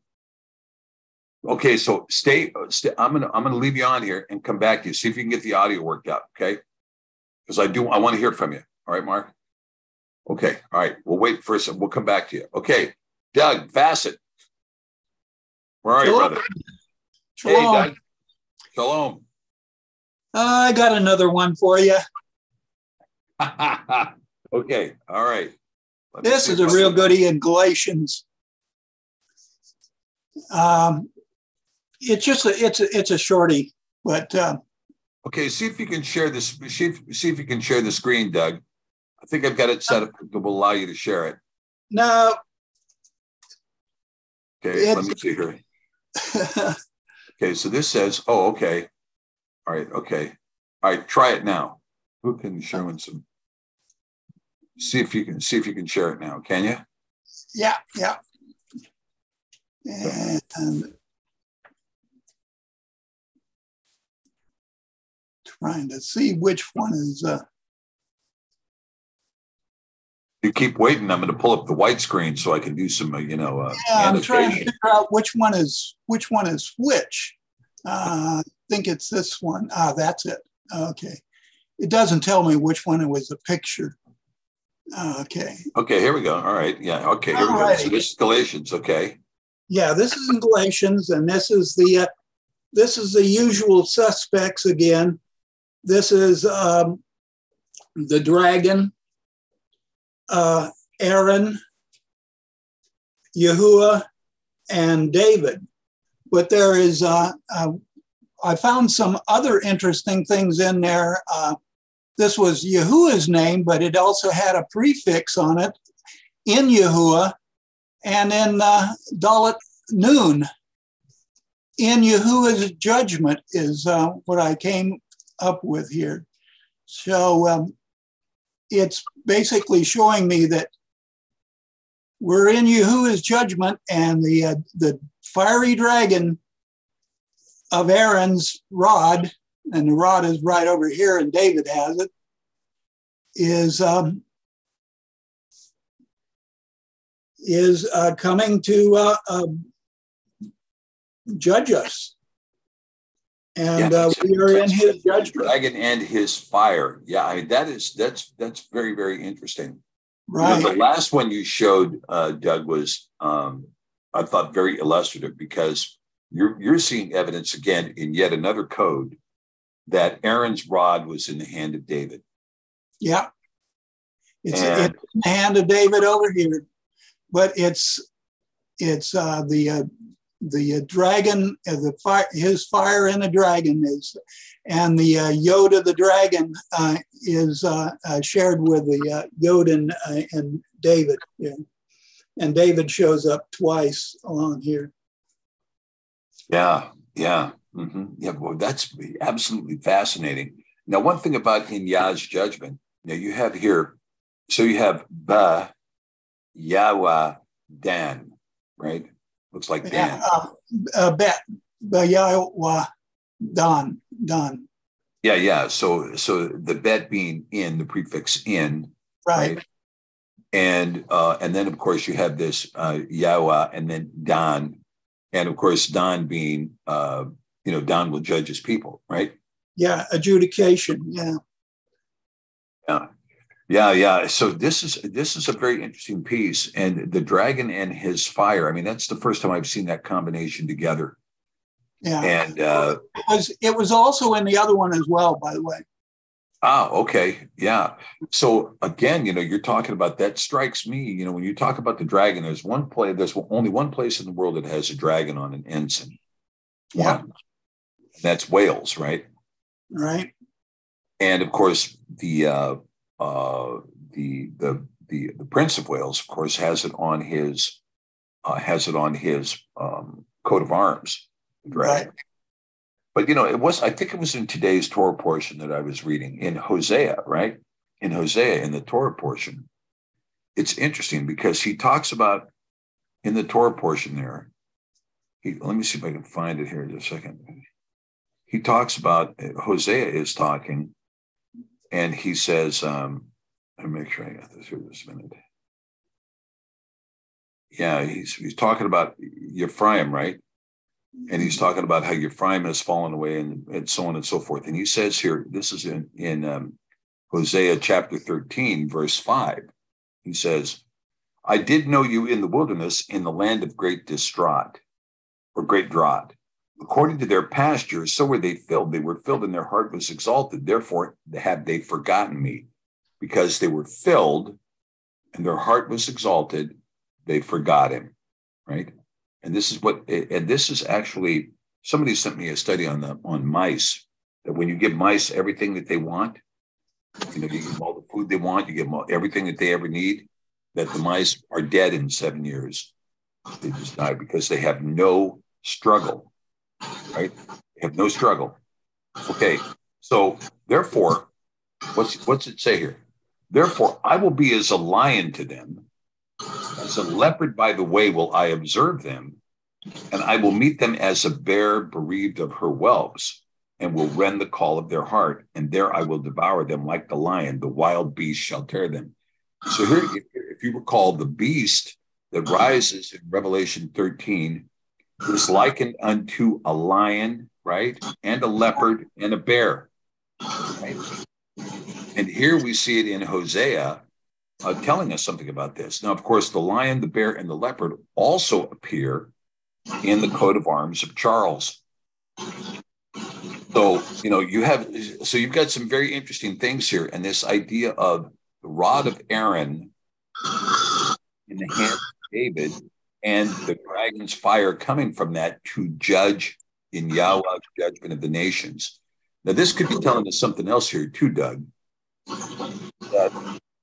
That this rising person that we may yet see, and I think there is going to be a single persona to rise over the middle of this Nazi fiasco that we're calling the Western world right now. And it will not be Charles, even as much as Charles might think that that's the case.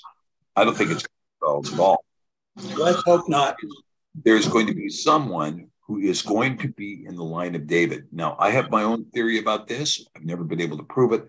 But your codes illustrate something, that the rod of Aaron was in the hand of David. What's Psalm 23 say? Your rod and your staff comfort me, right?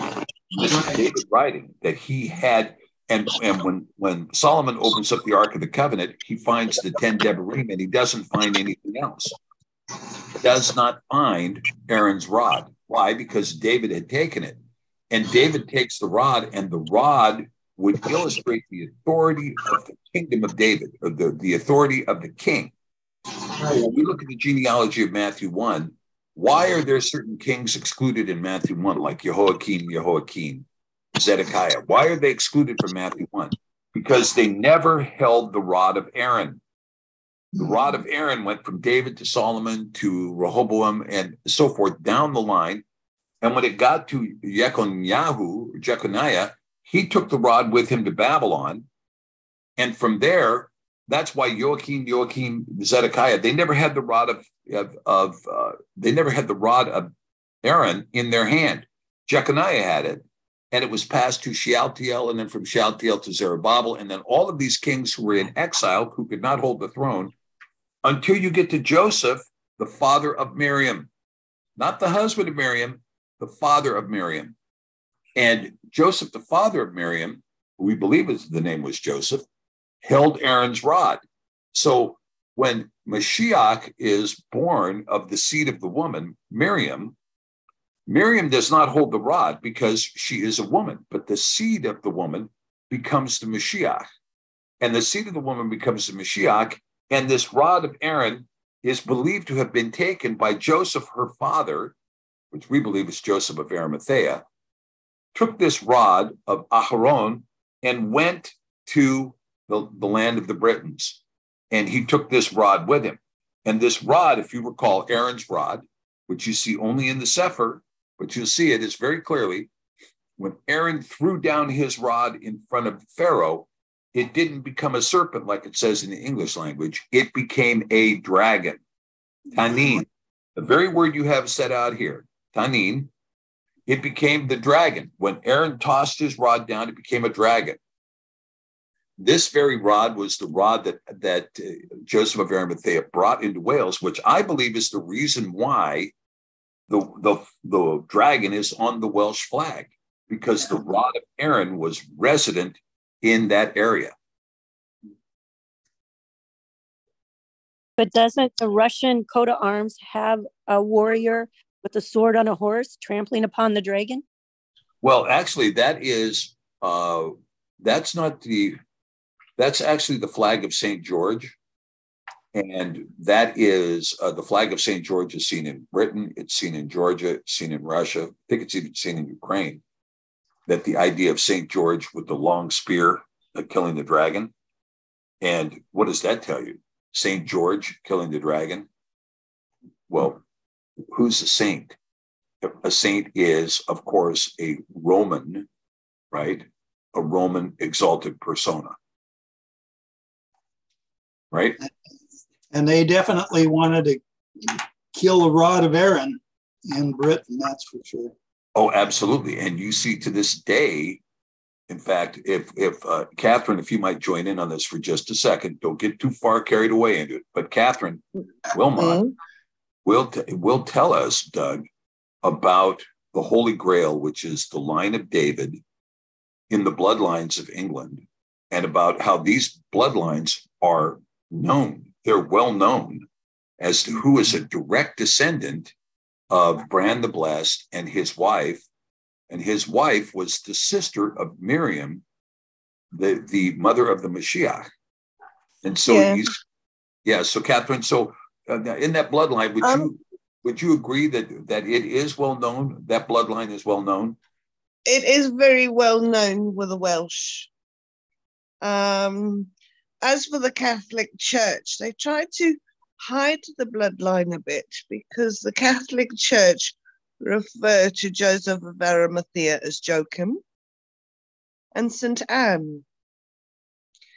And that was to manipulate history yet again. Yeah, very interesting when you say Joachim, right? Because Joachim. No, Joachim. Yeah, well, Joachim, yeah, but if you look at the Gospel of Nicodemus, which our friend Malcolm David would talk about, that the Acts of Pontius Pilate or the Gospel of Nicodemus identifies the father as Joachim, right? Joachim, Joachim. Okay. And so this is once again you have this idea of, and remember that Joseph of Arimathea was also known as Nobilis Decuriae, as a member of the Roman Senate. So he had the name was pronounced in different languages differently. Absolutely. The sad thing is the Catholic Church lied and said that Joachim and St. Anne, meaning Anna and Joseph of Arimathea, only had one daughter, which was Mary. But they had two, and one was Anna, who married Ballymore, the King of Britain.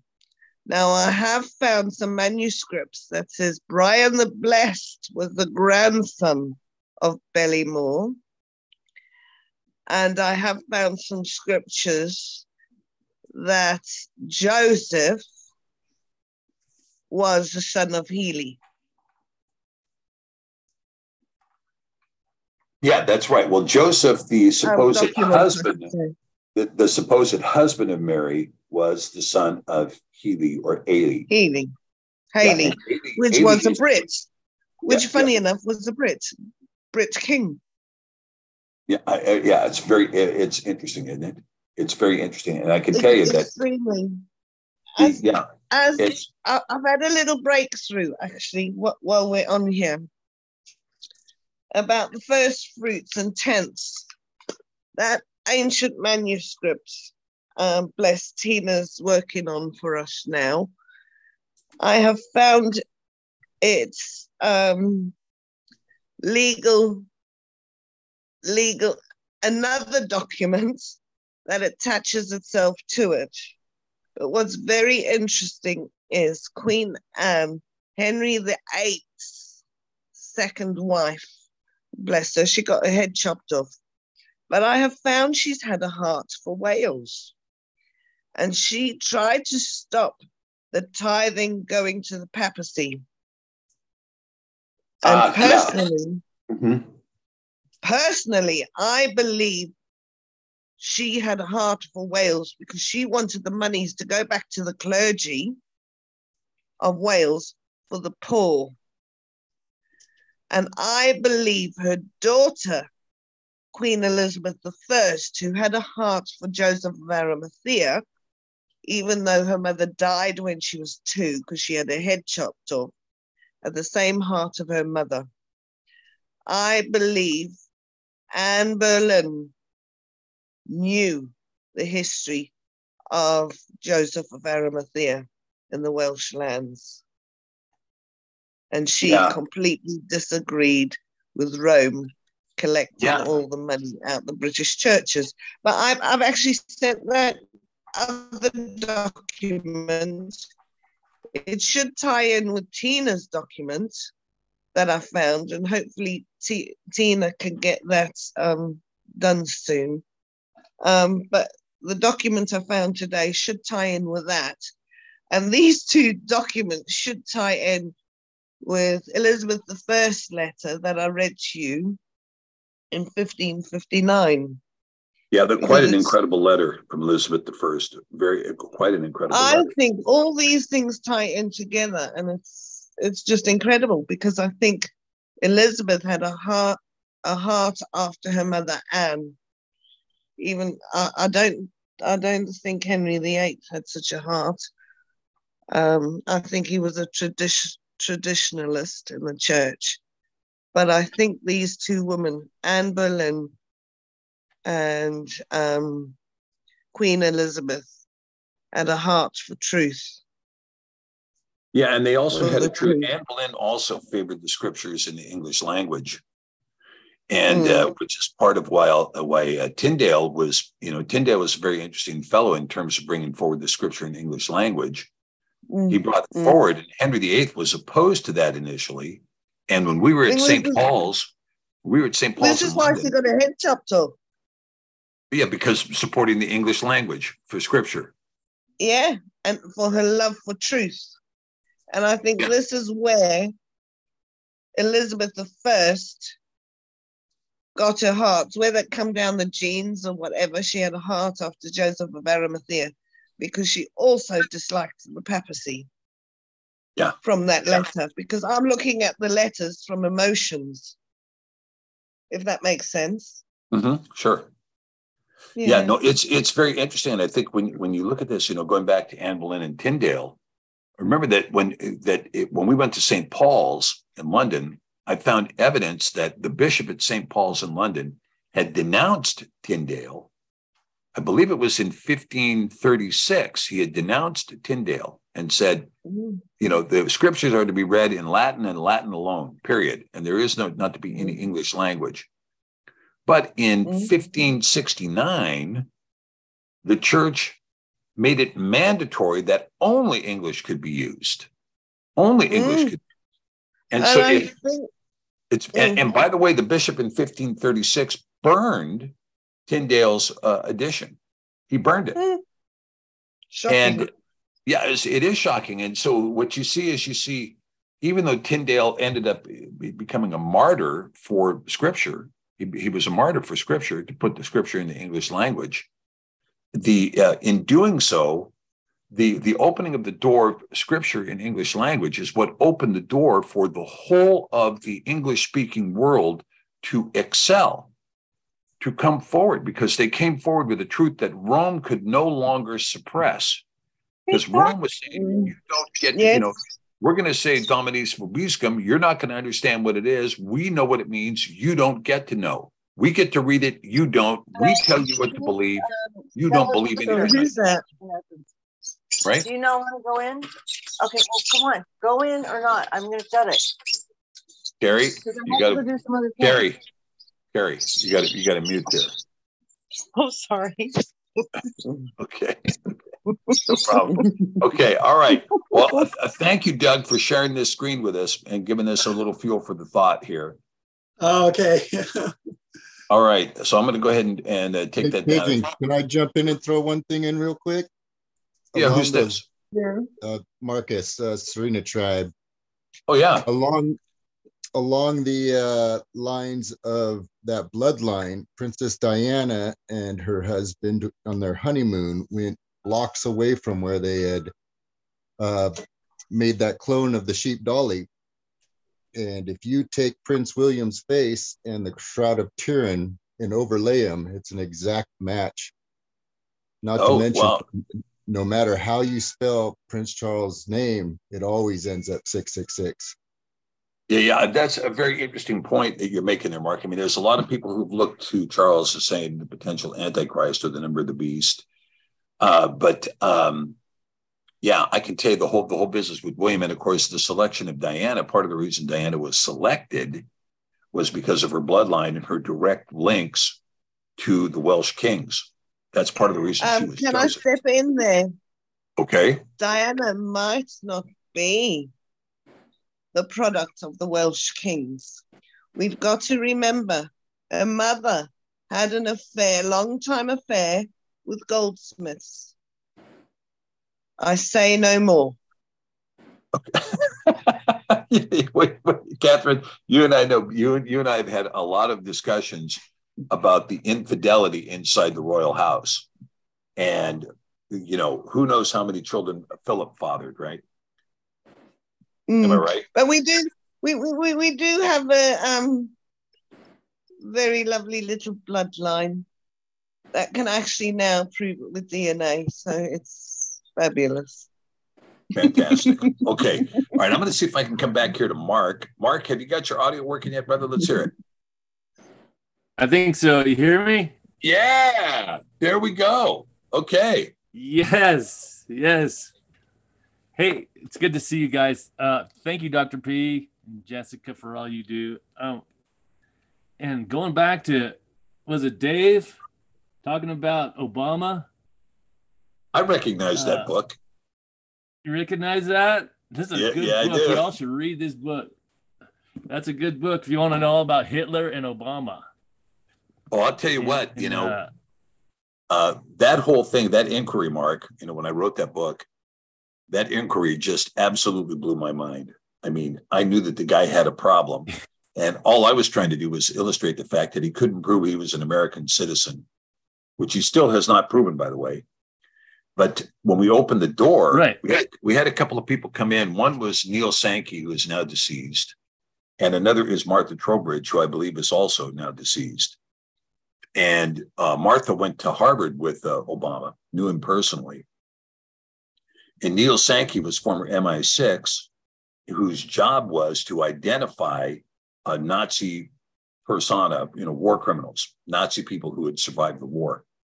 And he is the one that made absolutely the clear-cut declaration that Madeline Newman was, in fact, Ava Braun. And, you go back and you look at the photos that he put together, I mean, it's very clear. Madeline Newman was Ava Braun. And so if you understand that Madeline Newman was Ava Braun, and she came into the United States under Operation Paperclip in 1948 and took on a new name. She was sick and tired of living at that stupid palace they had in the woods in Argentina. She didn't want to live there anymore. I think she only lived there for a year and a half. And then she left and went to Brazil. And then from Brazil, her and her daughter came into New York.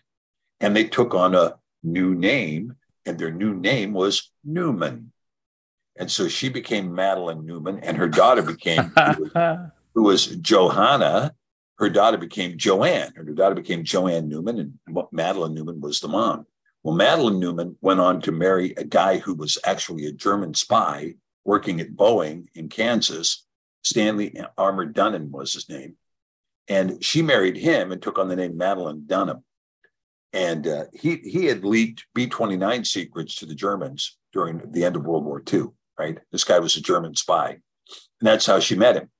And their daughter was very radical, Johanna, her father was Adolf Hitler, by the way. And Johanna was very, very radical and wild child. And she ran off. And so she moved to New York on her own, and she was living in New York. And in the 50s, she began to have an affair with a guy who was well known in the Islamic community, Malcolm X. And Malcolm X was not supposed to be having anything to do with any white girls. And he's having this affair with this 16-year-old white girl. And anyway, right. she gets pregnant in 1959, and Malcolm changes his name to Malik Shabazz. Now, I'm in contact with some of Malcolm's family through backroom channels right now. And we have gone through and we've looked at a ton of this stuff, going back through the literature and so on. And anyway, so in 1959, she has a baby. And she's only living like 6 blocks from Malik Shabazz. Well, Malcolm X's wife knows about this, is not happy at all, and she begins having a series of affairs. And so Malcolm is trying to do this thing. Well, in the meantime, the Nation of Islam finds out that Malcolm has not only had an affair with a white girl, but actually fathered a child with a white girl, which was unacceptable to people like Don Warden and Louis Farrakhan. And so Don Warden, who had taken on an Islamic name, his name was Walid. No, that's not his name. Was anyway. I'll have to remember. Mansour, Al Mansour. anyway, so Don Warden, the founding lawyer for the Black Panthers, there's backroom deals made. And in April of 1965, Malcolm X is speaking in downtown Manhattan. And a guy walks up to him with a 10-gauge shotgun and shoots him twice, both barrels from a 10-gauge shotgun at point blank range. And another guy walks on stage with a .357 and puts 5 rounds in him, right? They wanted to make sure that he did not walk away from it. Well, you know who was outside that meeting? Was Joanne Newman, his girlfriend, with her 5-year-old baby. And she recognized that part of the reason he was murdered was because of her. So she promptly took the baby and put the baby on a plane and sent him to Hawaii to go to her mother's house. And her mother, who had a daughter whose name was Anne would become the surrogate mother for this baby. And they took this baby and her and her husband, and they went to Indonesia and adopted him. And they adopted him in Indonesia as an Indonesian citizen. He became an exclusive Indonesian citizen when he was adopted by his aunt and her husband. Then they shipped him back to Hawaii, and he comes back into California as a foreign student at Occidental. His grades are horrific. He's selling drugs. We think he was working as a homosexual prostitute at the time. And nonetheless, his mom shows up and says, look, I have close associates in the CIA, because the CIA has always been an intelligence agency for Rome. It's never been an intelligence agency for the United States. It's been a United States-funded intelligence agency for Rome, staffed by former Gestapo members. And so here comes this child of a Nazi, and they come in, we've got the perfect candidate for you. So they brought him into a thing called Operation Pegasus, which was preparing a president of the United States, funded by Sheikh bin Talal, Walid bin Talal. And Walid bin Talal was very interested in this kid because this kid had desired to go to a madrasa, a Muslim school in Indonesia, where he was trying to become a Hafez, someone who could give the entirety of the Quran in Arabic from memory. That's what he was trying to become, okay? So he spoke Arabic. And he spoke Arabic, and he was a true dyed-in-the-wool Muslim. And so bin Talal, Don Warden, Khalid al-Mansour, he comes to bin Talal and he says, hey, I got the perfect candidate for us. A guy who's a true believer in Islam, who's got the pedigree that goes all the way back to Adolf Hitler on one side, and who's got the Islamic pedigree of Malcolm X on the other side. He's the perfect candidate. Let's bring him in and massage this guy. So they brought him in, and he adopted and took on the name at that point illegally. There was no official name change. Although if you look in the Obama era, you'll see the front page opens up with a name change from Mansour, which was the original Islamic name that he tried to take, to Barack Hussein Obama. That was done in a place called Skookumchuck, British Columbia, which is a post office in the middle of nowhere. Okay. But here comes this name change, which Jerome Corsi denied. He said, oh, that's a false document. Well, you can deny it if you want, Corsi. It probably is a false document, like everything else in the record of Barack Hussein Obama. But nonetheless, the document existed. And I've seen I was married in British Columbia, so I know what a British Columbian document looks like. That's a British Columbian document. So here you see that here comes Barack Hussein Obama. Totally artificial name, massaged by the CIA, funded by Sheikh bin Talal. They create a record saying he went to Columbia. He never went to Columbia. He was in the same class with Michael Barone and George Stephanopoulos in the same degree program. They never saw him ever in any classroom. No delicatessen ever sold him a sandwich. Nobody ever rented him an apartment. He was never in Manhattan. And he comes out with a Columbia degree. From Columbia. Dr. P. Yeah. Dr. P, hey, I'm trying to sell your book and you're giving it all away. I want to talk about this. Yeah. Well, the best parts are in there. Raina wants to know where to get it. I got mine on Amazon. Yeah, you can get it on Amazon. It's the only place that's got it. Hey, Dr. P. It's not Fantastic Greek. Yeah, Randall. You remember the talk you did with those two lawyers in that restaurant where you went into great detail? Do Did you get a copy of that, or is there a way to find out where to get a copy of that? Oh, I have no idea where that video is, Randall. No idea. And that was, and those were two lawyers, right? And those two lawyers, I mean, they're great people. I mean, I love those two. They invite me into the macaroni dinner. You know? Yeah, Mark. So that was an excellent video. I just love all the information everybody's bringing in here. And Dr. P, your little historical nuggets are priceless. They're not nuggets, it's a gold mine.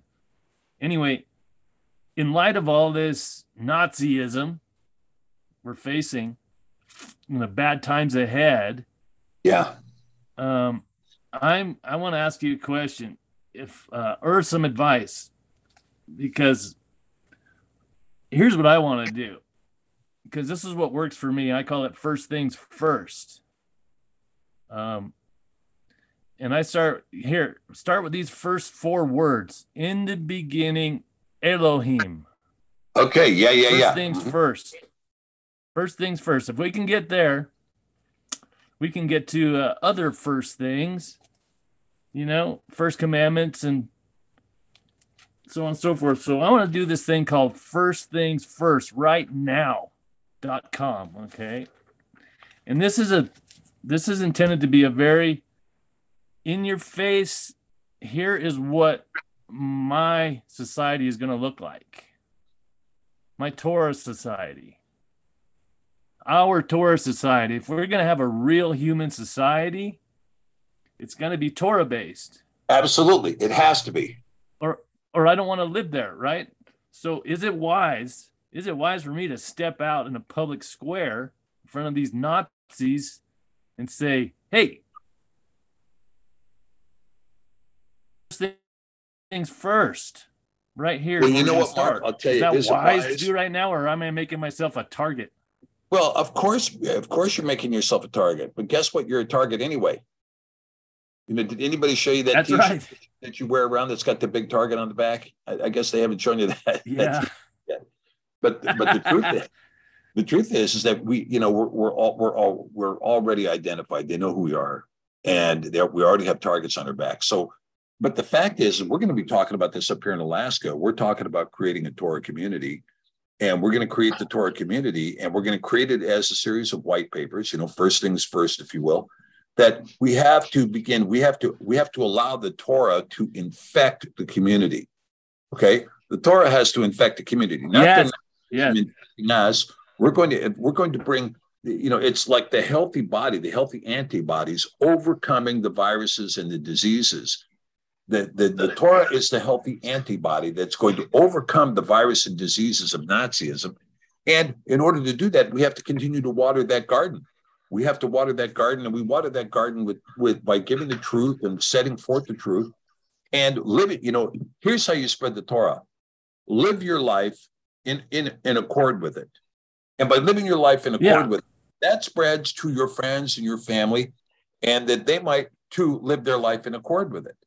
Of course, people are so resistant. And of course, now we've got the zombie apocalypse going on in the world where everybody's, taking a jab and losing their mind and being given over to a reprobate mind.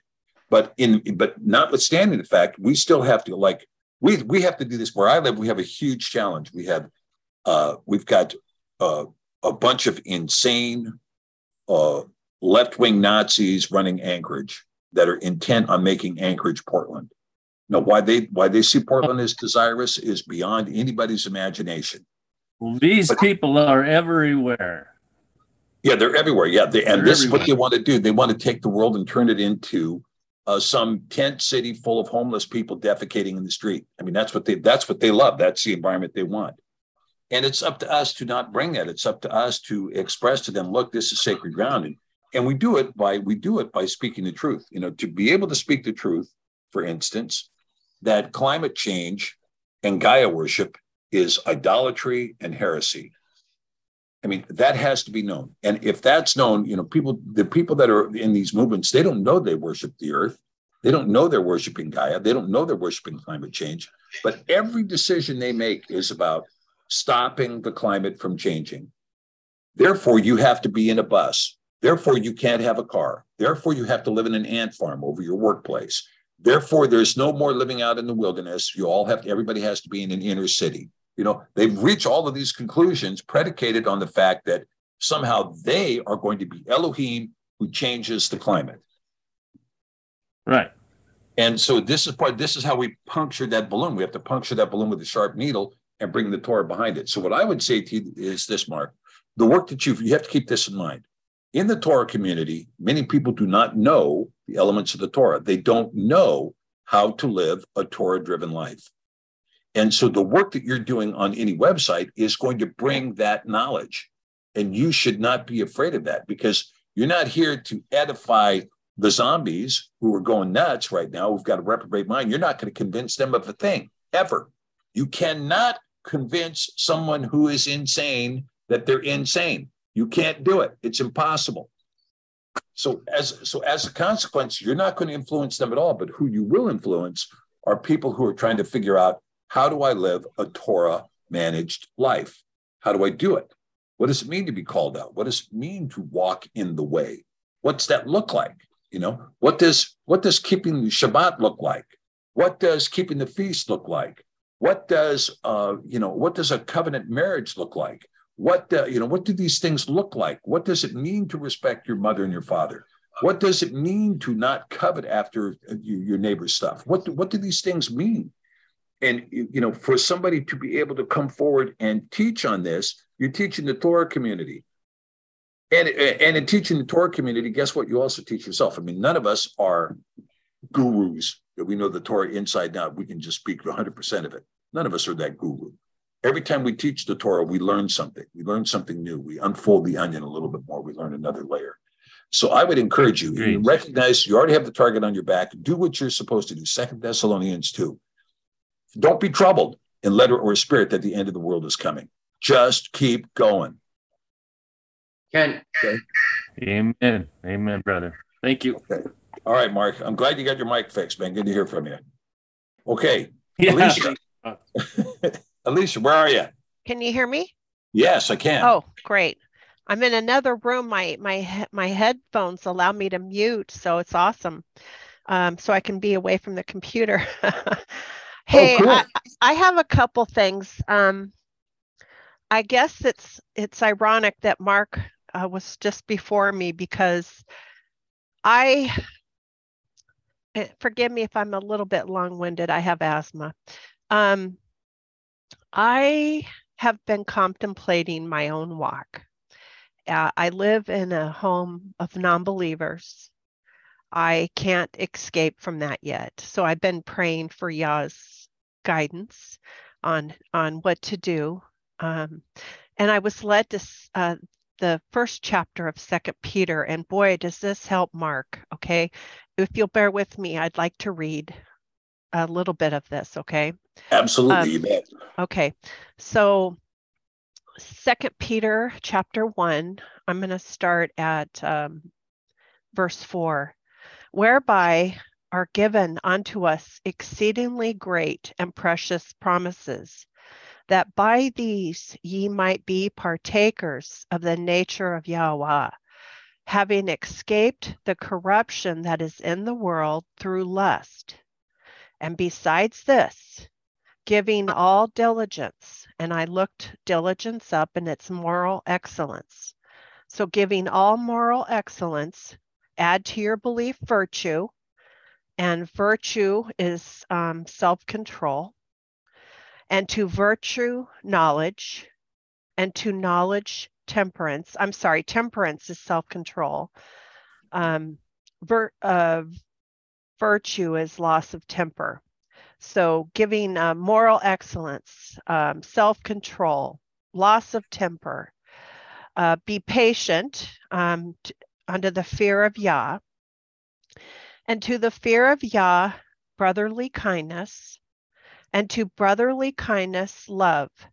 For if these things be in you and abound, that they make you that ye shall neither be barren nor unfruitful in the knowledge of Adonai Yahushua HaMashiach.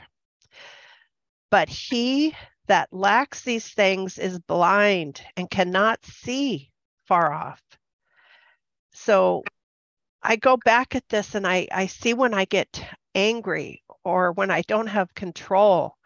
And this has really calmed me down in this walk. So I've learned so much through many people about Yah. And this is a testimony that this is true. So, but outstanding word.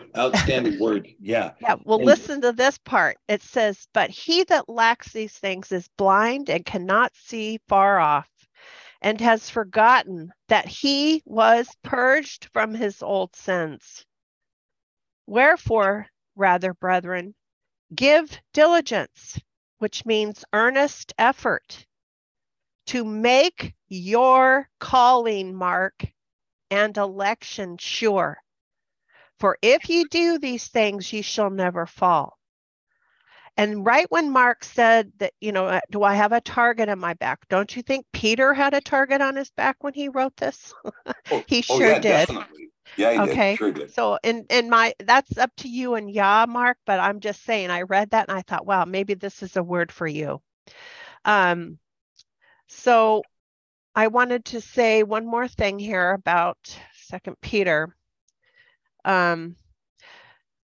Chapter 2 goes into what the wicked people have been doing to us, but I think it's worth, if you guys read this right now, it's a study 2 Peter, I got to tell you. But my question also is in chapter 2, verse 7, and this is for you, Dr. P. It says, and delivered let me go to 6, and turning the cities of Sodom and Gomorrah, or Sedom, whatever you want to call it. Sodom and Gomorrah, sure. Sodom and Gomorrah, okay, into ashes, condemned them with an overthrow, making them an example unto those that after should live in wickedness. So that was an example. I think this Sodom and Gomorrah is coming again. Okay, and I'll go into that in a second. And delivered just Lot. And in the Sefer it says vexed with the filthy conversation of the Torahless. And then it says that in the Strongs that this is Greek 2669, this vexed. Okay. But in verse 8, it says, for the righteous man dwelling among them in seeing and hearing vexed his righteous soul from day to day. So Lot's vex is Greek 928. And I was wondering why there are 2 words using vexed, but they have 2 Greek definitions for 7 and 8. And I that's one thing I wanted you to address, but bear with me one second before you do that, okay? Well, I'll just say this. You got to keep in mind with the Greek, okay? Okay. That the Greek is, I believe the Greek is a translation from the Hebrew. Mm-hmm. And as a consequence, there's a lot of extrapolation in the Greek. And you do see this. You see, for instance, let me give you an example. Every Greek word has got 2 or 3 roots. Mm-hmm. And so you can see a different word in the Greek that may come from the exact same root. And also you have to keep in mind too with the Greek that the Greek is a very complex language. In fact, anything in the Cyrillic is complex. And so when you're looking at the Greek stuff, to give you an example, you're talking about the different declinations of the word, the different declinations of the word depending on the tense of the word, and also depending upon whether or not it's case. And so in the Greek, you have things like genitive, accusative, interrogative. There's 5 different cases of the words that exist in the language, and the declination is different. So when the word may appear different, but it's not different. You just have a different, it looks different, but it's not. It's because you have a different declination of the same term. Okay. And even the declinations, this is one of the things about Greek is that Greek is not it's not the language that Hebrew is. Hebrew is a sacred language. Hebrew is the language of the priests, and Greek is not. Greek is a secular language. So I hope that answers. Yeah. So just a couple things and then I'll shut up. But I kept thinking about this Sodom and Gomorrah and how, you say that we are in Yah's judgment. Okay. Well, that means wrath, right? I mean, in a sense, doesn't it? It can. Yeah, I mean, when Yah judges, he judges, and sometimes it's wrath. I mean, for some of us, it's going to be trial by fire, right? Okay. The dross will be burned away from the silver. All right. Well, I started putting together that a lot of people are saying some things here. So keep Sodom and Gomorrah in your mind when I say, and then we have the judgment and we also have wrath. Well, the wrath is for them and the judgment might be for me, but or for those believers that are Torahless. They still believe, but they've fallen, right? But anyway, so you mentioned everything is being stolen from the people by many countries. The money going out to the Ukraine is simply money laundering. They're getting out. They know the economy is going to crash.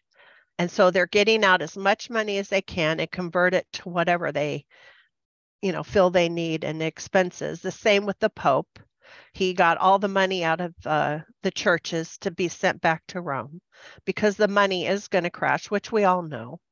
They've been building bases and underground facilities forever. They are trying to hide from this wrath, in my opinion, that's coming. The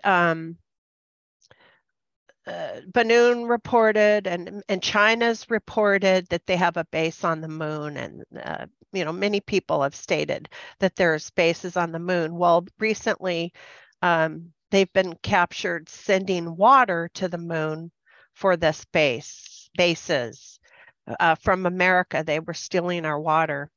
Also, I found out that they're stealing our water to water the crops of Saudi Arabia.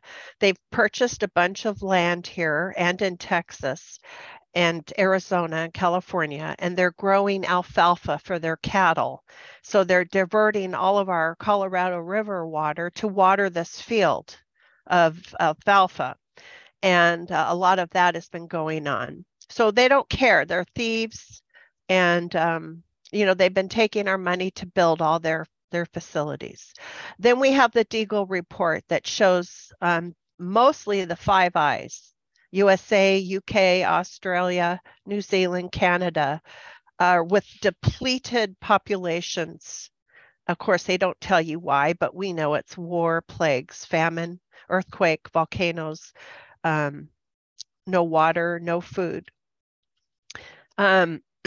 Mike from around the world recently said that when you see lawmakers disappear, they're being replaced with complete idiots or unknowns. And boy, did we get some doozies this last election. So these politicians are starting to go into hiding, in my opinion. Mike has also stated, he didn't say the word Planet X, but he had said something is coming starting January 5th. Some say that it's Planet X or the solar system that's moving through. Banoon states that there is demonic activity on this Planet X, that they live there. Whether that's true or not, I don't know, but it is coming. Something is coming. And this is where the climate change is going to happen. The red dust you'll see first. The winds, and that might last a few weeks to months, but then you'll start to see the crop failure. The water is now going to be poisoned. And I thought of the movie War of the Worlds with Tom Cruise when everything was red, because that's what it's going to look like. And I wondered if that movie was, how they do their thing. So, well, I mean, let me just share this with you, Alicia, because I can tell you when you talk about Mike from around the world and you talk about Steve Banoon. Now, Steve Banoon is a good friend of mine. I know. And, yeah. Yeah. And both he and Yana. And we actually have had some very personalized discussions in the last couple of weeks because, of course, Yana's father died Yes, I watched what he says. Yeah, and but here's the thing about Stephen is that a lot of times he posts stuff that just simply does not come true. Period. Yes. You know, there was supposed to be a comet that was going to hit Puerto Rico 2 years ago, and then last year it was supposed to do it again, and it didn't. And so, you know, Stephen he reports the intel that he's given, and a lot of this intel is good, some of it not so good. Correct. And same thing from Mike Around the World, and we get a lot of posting there. And you know, all I can tell you is that, you know, I think that the stuff that Gil Broussard has talked about with Planet 7X, and I think Gil's research is quite good. I mean, he shows an historical record that is very sufficient. I mean, one of the great records that it goes totally ignored in Britain is that there was something that came over the top of Britain around 580 AD that fried the whole country for 10 years. Right, with King Arthur and all that, yeah. Yeah, and I mean, you could call it a comet, you can call it an asteroid, but it was something that fried the entirety of the British Isles. They couldn't grow for 10 years. All right. Now, there also, the Colburn also records an event around the time of Moshe that was totally distressing to Egypt. So we see there's something going on in the record that appears to be a tribulation type event. And then you have the scriptures say the tribulation in those days will be unlike any other tribulation. The tribulation that's coming is going to be worse than anything ever seen on the planet, at least in this latest 6,000-year period. So with that happening, you know, all I can tell you is that, you know, I'm not going to be fearful of a stinking thing. You know, No. Yah has worked miracles in my life in the last 2 years that have been huge. I hear you, That have Dr. been absolutely wonderful, that have been beautiful, Yeah. and what Yah has done. And so even with these things coming on the earth, okay, I mean, you know, I personally believe that when we were up in heaven, we picked this time. When do you want to be on the earth? When do you want to have your test on the earth? Oh, I want to do it. I want to do it during the tribulation, right? You picked it. You're here, right? So Right. stop belly aching. You came Well- here for such a time as this, Right. right? Well, even if it's not red dust, even if it's not Planet X, it's something to have in the back of your mind. To if you see it, you understand it. But I'm not fearful of it. I'm going to walk through this fire Oh, I hear that's you. coming. I hear okay. you. I hear you. Oh, Now, yeah. I But have let me a say this to you, Lisa, because I Uh-huh. don't want you to feel that I'm being negative about what you're saying here. I don't want you to Well, feel that way. Dr. Because P, here's the thing. I I think know. much of what you're saying may be very true. I mean, I think there's an historical record that supports the claims made by Gil Broussard. He keeps wanting to set a date. It's going to happen this year. It's going to happen here. It's going to happen there. Mike Around the Right. World wants to set a date that it's going to happen here. It's going to happen there. One thing we do know that is a certainty: Betelgeuse has entered into a supernova. This Correct. is a certainty. This we know. Mhm. And NASA is scared to death of this supernova because they've never seen anything like it. And when you see it, if Betelgeuse is 6 million years away, which I don't believe it is, but let's say it is, then what you're seeing something that happened 6 million years ago, and that's now in our face. Do we know what the result of that is going to be? We have no idea. For all we know, it fries the whole earth. Remember, what does Peter say? That before the earth was destroyed by flood, the next time the earth shall be destroyed by fire. Right? Yes. That's what he says.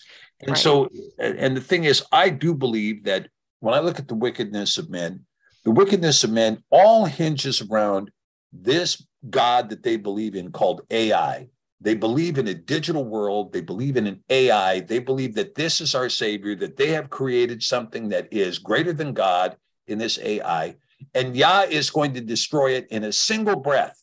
With the breath of his coming, the whole kit and caboodle will be gone. Every aspect of it will be burned up. Everything will be completely fried away. And the people who know how to live are going to survive. And the people who don't know how to live, who can't get in a car without their GPS, who can't walk, who can't drive, who can't function, who can't farm, who can't fix, they know nothing because all they know is their computer screen. And when that's all they know, they're not going to be able to survive. It is the people that remember how to live. Come on, David, John Barr. You guys remember before there was computers? We got along, I do. didn't we? I do. You remember? We lived in a way that was like great. We didn't have answering machines. We didn't have somebody pestering us on a cell phone. We were able to be alive human beings and to walk the face of the earth and do things. Now we're a controlled computer chip. We are more numbered than the tenants of Auschwitz. More numbered and more controlled than the tenants of Auschwitz. We don't have the barbed wire around us. They don't need to have the barbed wire around us. We've trapped ourselves in our own prison. Yeah. You don't think so? Walk away from your cell phone for a while and see what your prison looks like. Yeah. And as 2 Peter states, we are their merchandise, right? So, but I say all this because I've been trying to figure out what my walk is going to be. And because I don't have a walk yet, I don't have friends, and I don't have life outside of my home too much. I'm retired, and it's sort of lonely, right? And so, yeah, I could try something online, but I haven't been led for that. So I kept asking, what am I to do? What am I to do? And as I'm learning these things, I will say, whether it's Planet X or red dust or whatever, I know that volcanoes are happening. I know that earthquakes are happening. It seems like the whole famine, Earth's surface is breaking up right now. That's right. And I know that famine is happening, and I know we're running out of water, right? I mean, these are facts. So I kept freaking out. And then that's where he led me to 2 Peter, stay calm, stay calm. And even I'm a canner. I'm a gardener. I have stored a lot of water. I'm going to do what I can, but I'm going to walk through this fire. People have talked about testimonies I heard with even Banoon, something I had already heard, where their cars were going to hit each other and they went right through it and they didn't die. This is going to be us, I feel. We will walk through the fire. I will become invisible to the Chinese army. I will have food on my table when I pray and ask Yah for food. I'm not going to worry about getting food. It's so true. That is just the truth. They're standing there looking, where are they? We want to find these people, and they can't even see you. That's right. They can't see you with you standing right in front of them. Right. So I'll end with this, but I was curious what your thought was. Do you believe the Antichrist is an AI and not a man? And I believe this falling away has already really taken effect, but I believe if we have some of this famine and fire, because Yah says that he brings fire. So, and they're in their caves, right? They're going to be in their bunkers, but Yah's going to shake them out. But I'm just wondering if you think it's AI or a man that we will see, and if he's here already. And I think that it's an AI and that it's here already. But will it be revealed the way we really think it is? Yeah, I don't think it will be revealed the way that we have been taught. We've been taught revelation from a myopic form before it was revealed. And now it's really being revealed. And as it's being revealed, I think the AI is a big part of it. And I also believe that, the AI is the beast, but you have other prophets, you have other false prophets, and you have other players, the man of lawlessness, the vile person, the son of perdition, etc. And these people are also being revealed. They're also being revealed. And I think these are people. And I do think that this worldwide persona that we're going to see, that is going to rise as a ruthless dictator, in my opinion, I think it will be a ruthless dictator, will be a woman pretending to be a man, not a man pretending to be a woman, right. But a woman pretending to be a man. Yeah. And I think we're about to see that happen. And I just think for the body of us right here, when we start seeing the cards, you can't fly, you can't buy food. Don't be fearful. Go back and read 2 Peter chapter 1. Yah wants us to have faith, and this is really going to come strong. The faith is really going to blossom, and as long as we walk according to his ways. But I was comforted. That's all. And so I will end with that. But I just, had to get my 2 cents out there. Thank you for that, Alicia. Thank you for your word on that. I do appreciate it. And I think you're right. I think it's a good word of comfort to know that, they're very close right now. Thank you, Alicia. There you go. Thank you, Mark. You're welcome. because I think that when we get into, they're talking about 2023 as being the date where you either prove you're vaccinated up to speed with the WHO commands or you cannot get on a plane. And so that's coming very, very quickly. Well, Dr. P, I see you walking on that plane without a ticket, walking through doors without them even seeing you. That's how we should pray. We need to claim that boldness for you. If it's Yah's will. Hallelujah. Thank you, Alicia. Appreciate that. Thank you, sister. Okay, let's go to Tina. Tina, how are you?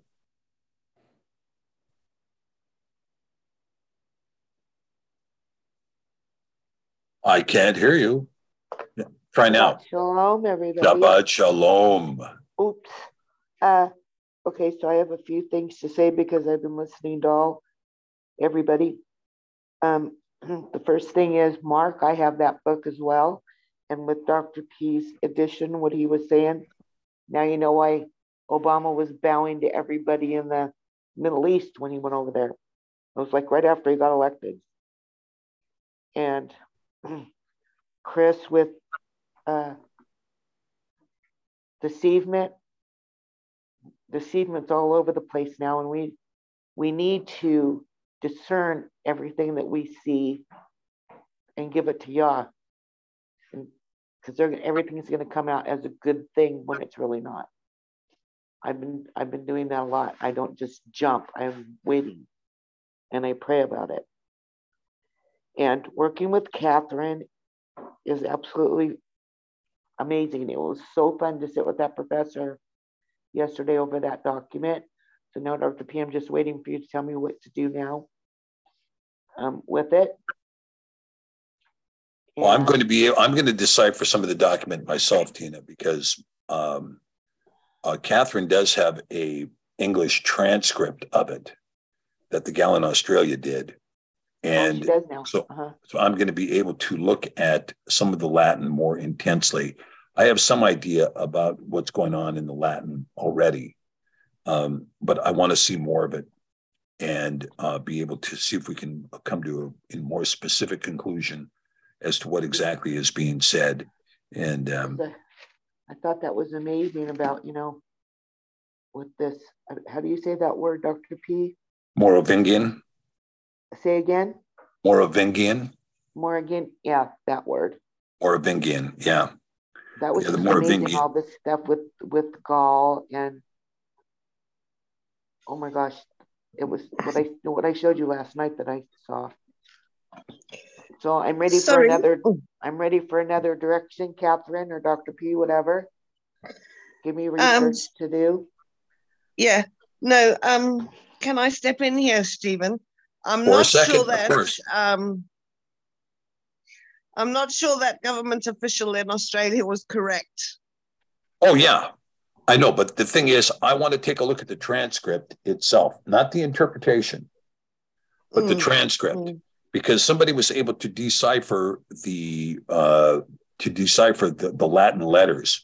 In other words, it was read, even though they were wrong about the words, but it was read. And that will give me a chance to look through the letters and see what's there. Okay. Was it still medieval then? Medieval Latin? Well, it's medieval. I mean, the thing is, when you talk about medieval Latin, or you're talking or Merovingian Latin is 400 to 700 AD, and medieval Latin is going to be 700 to 1100 AD. So there's kind of a distinguish. You can't put them both in the same barrel, if you will. And so the question is, it didn't strike me as being earlier than 500 AD. The quality of the writing. I mean, if you look at the Moratorian fragment, you'll see that the writing is much sloppier and more archaic. The Latin was very, very much archaic, very, it's not crafted well. And this seems to have well-crafted Latin. So I need to take a much closer look at it to see exactly what's there. And then we're going to try to, and then some of the discussion points, for instance, this is definitely a post-AD document. It's discussing Mashiach, in the premises. So that's one of the things that's an aspect to it. And then the discussion of Joseph and what that discussion may be, or that's what we really need to find out what that discussion is. But we're going to find, I think the kinds of things that we're finding right now are really it's outstanding in one respect, but it's also scary in another respect because it's showing us things that many of us may not want to accept as a reality, and they're running contrary to the things that we have been taught traditionally inside the church, when the church tells us, oh, it means this, it means that, it means the other thing. And it may be something, in fact, quite different than that. And, what I'm discovering is that we've had a tremendous amount of what Malcolm David referred to as Roman overwrite. Roman overwrite. And the Roman overwrite is quite significant. And we're going to see it's not in the places where you might think it is.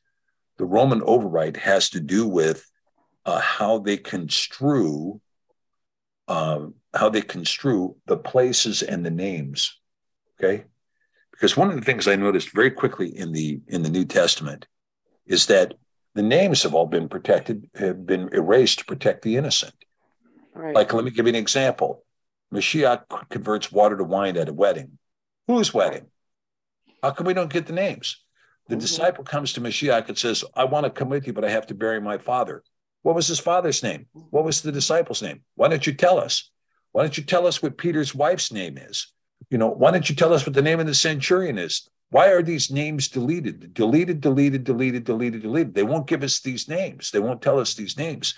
And I do think the names were present, and I think that Rome was the one that deleted them. And, and so on one hand, they deleted the names in order to keep the record from being well known. And I think they changed the situs of the places.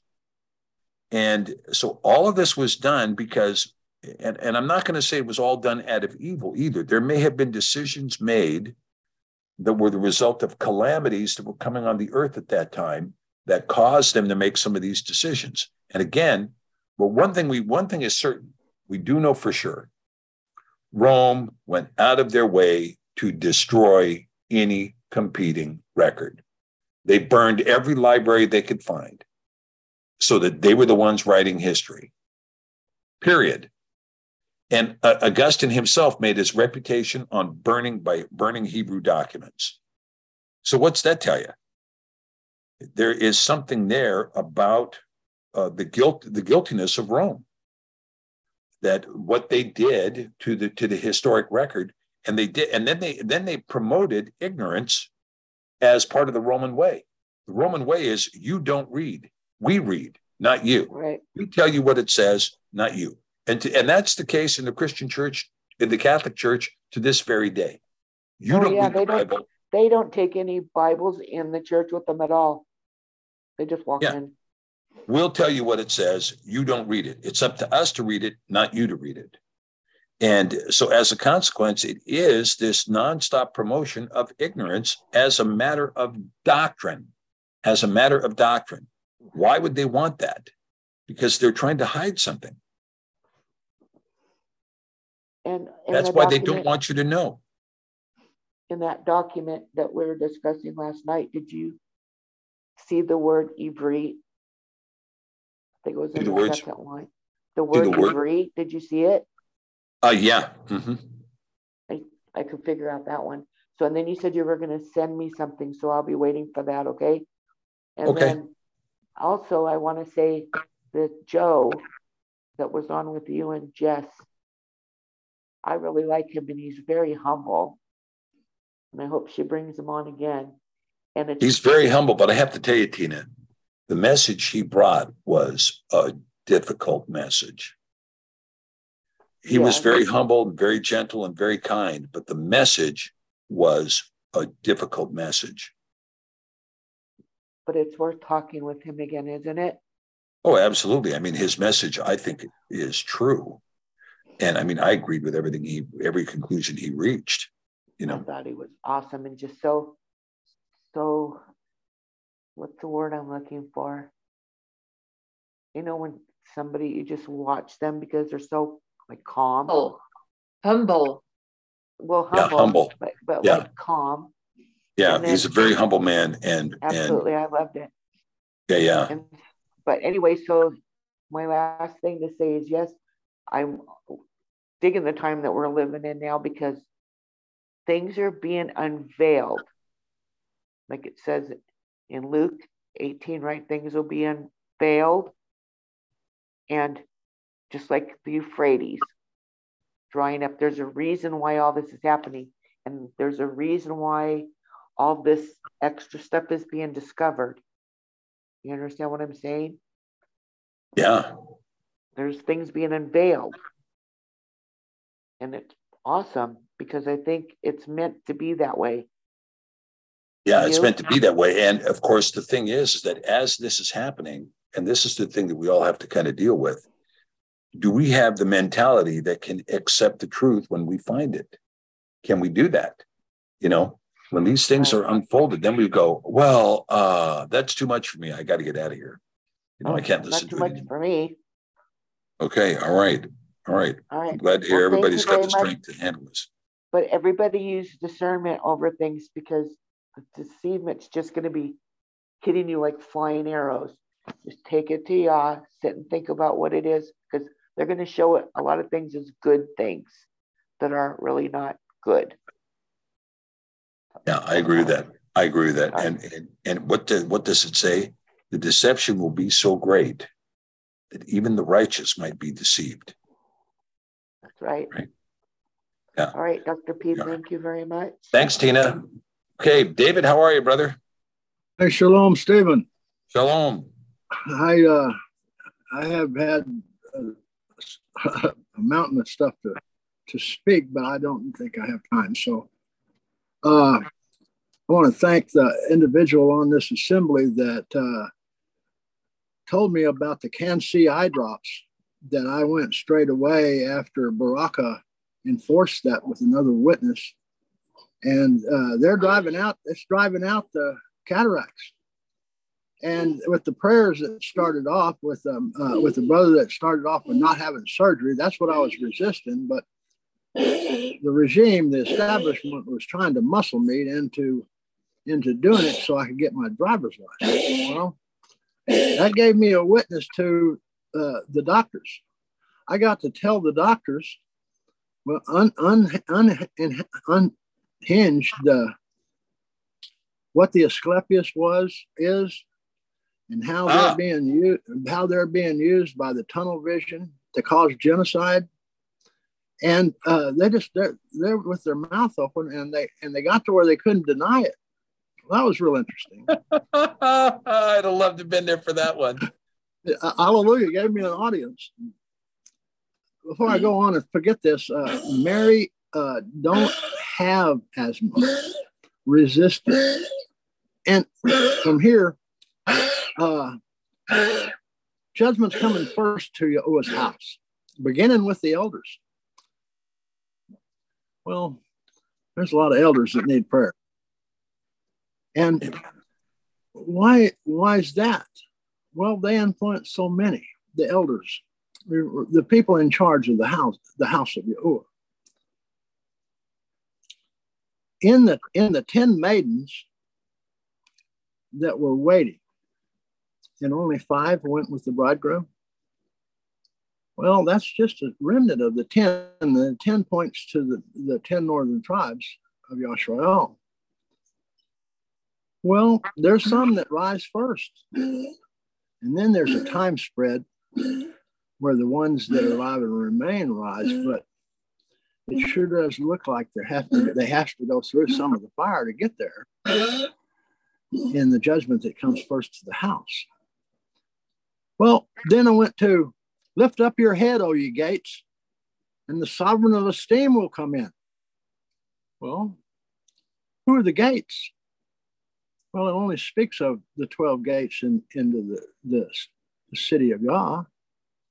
And those gates are 12,000 per gate, according to understanding that I have. And that may mean a whole lot more than what I know now. But each gate isn't really an understanding of its position in the wall until a certain time. Until then, the remnant of Ephraim.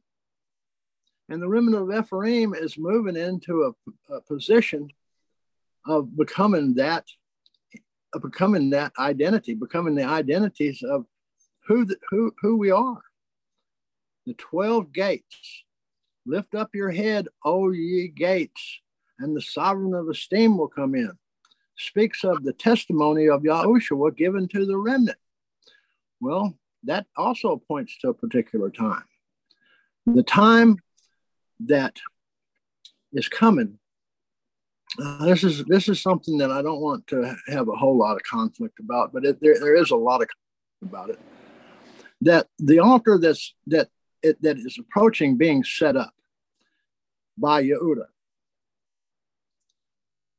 Yehuda is still veiled by Yahuwah. And the battle, the wrath that's poured out, isn't poured out until that altar is eliminated. Then that wrath is poured out. And I mean heavy duty on Yehuda. Okay. Where so much so that they got to escape through the wall, not over it. Now, that's a big deal. So my understanding is don't come against that altar, no matter what the tradition is that is normally accepted. Most of Christianity is going to come against it.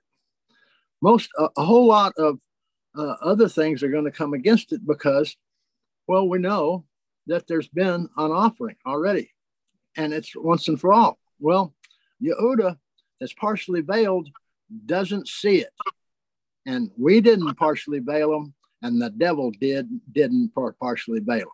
So you don't want to come against what Yahuwah is doing. Now, we know that things have come in a different time frame for us because we have grown in revelation understanding. And we're seeing things at a rapid rate right now. Praise Yahuwah. The issue now is wait upon Yahuwah. Wait upon his revelations because he's the one that gives the increase, not us.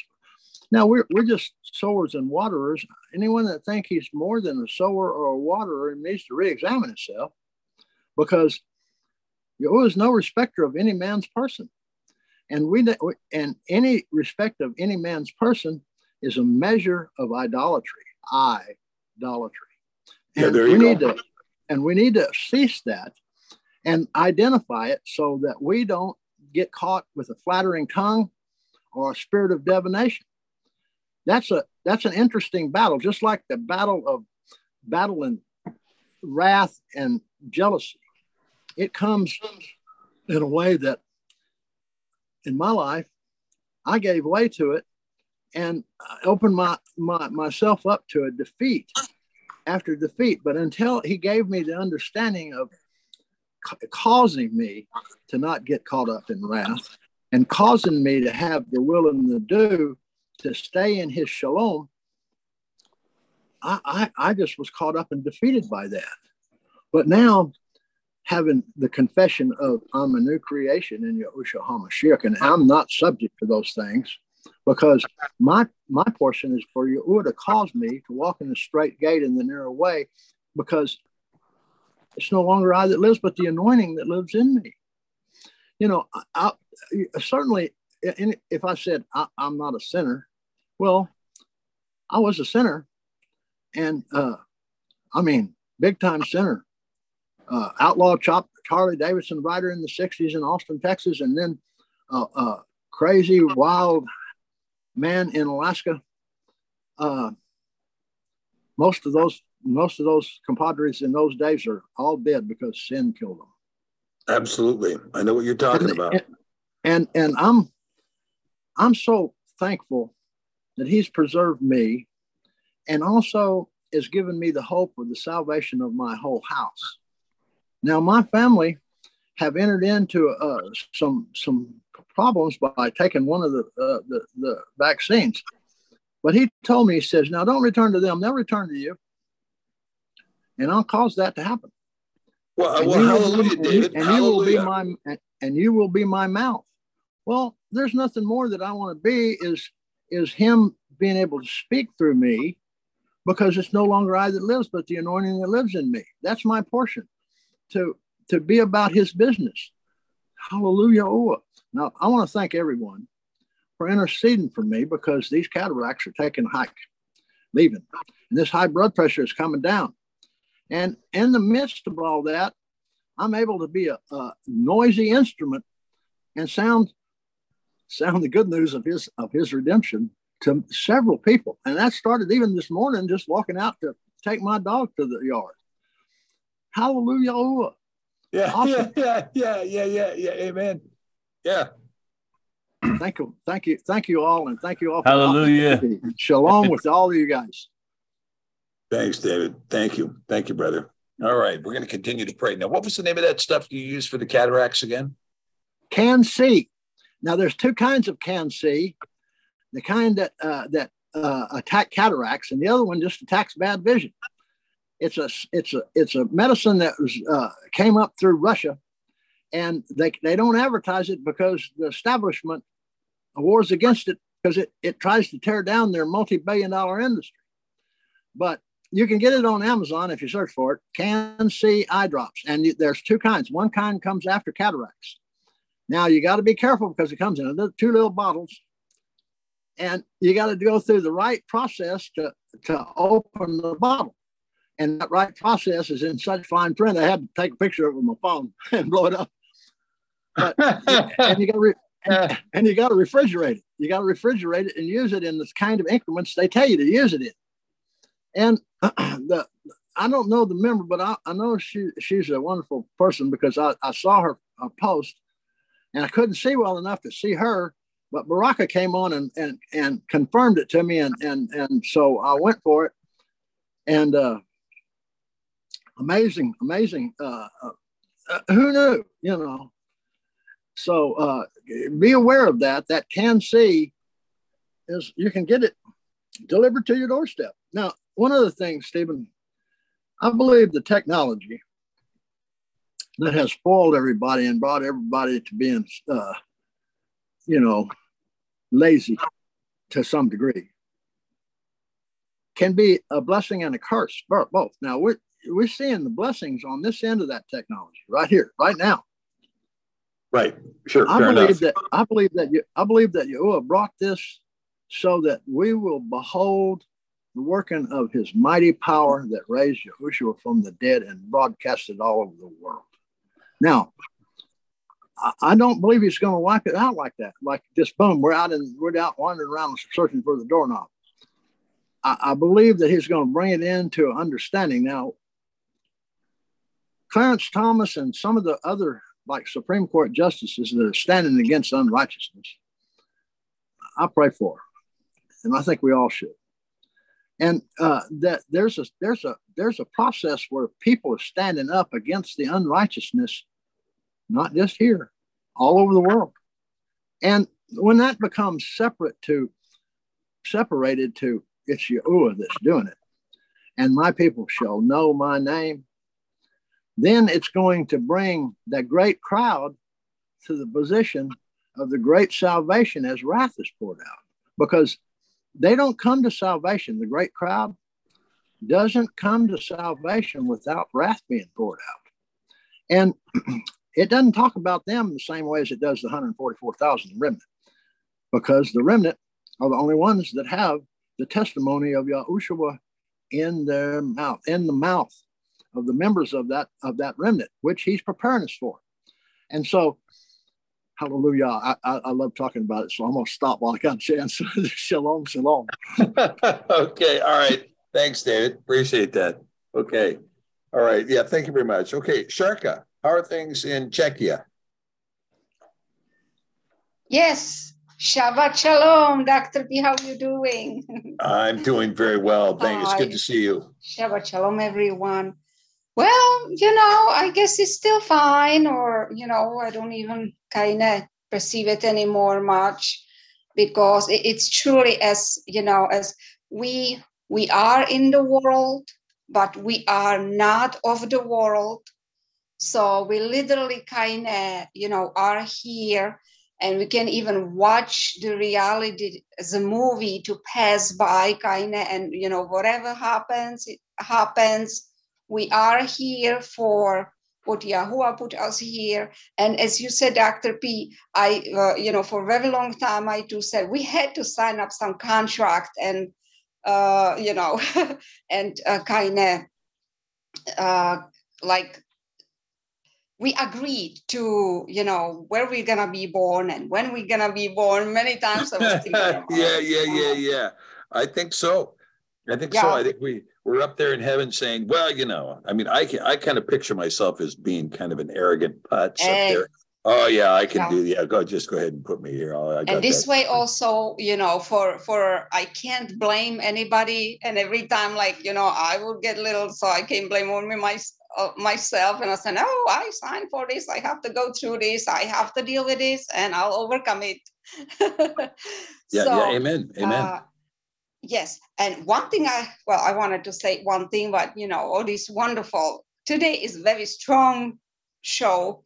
So there's a lot of great,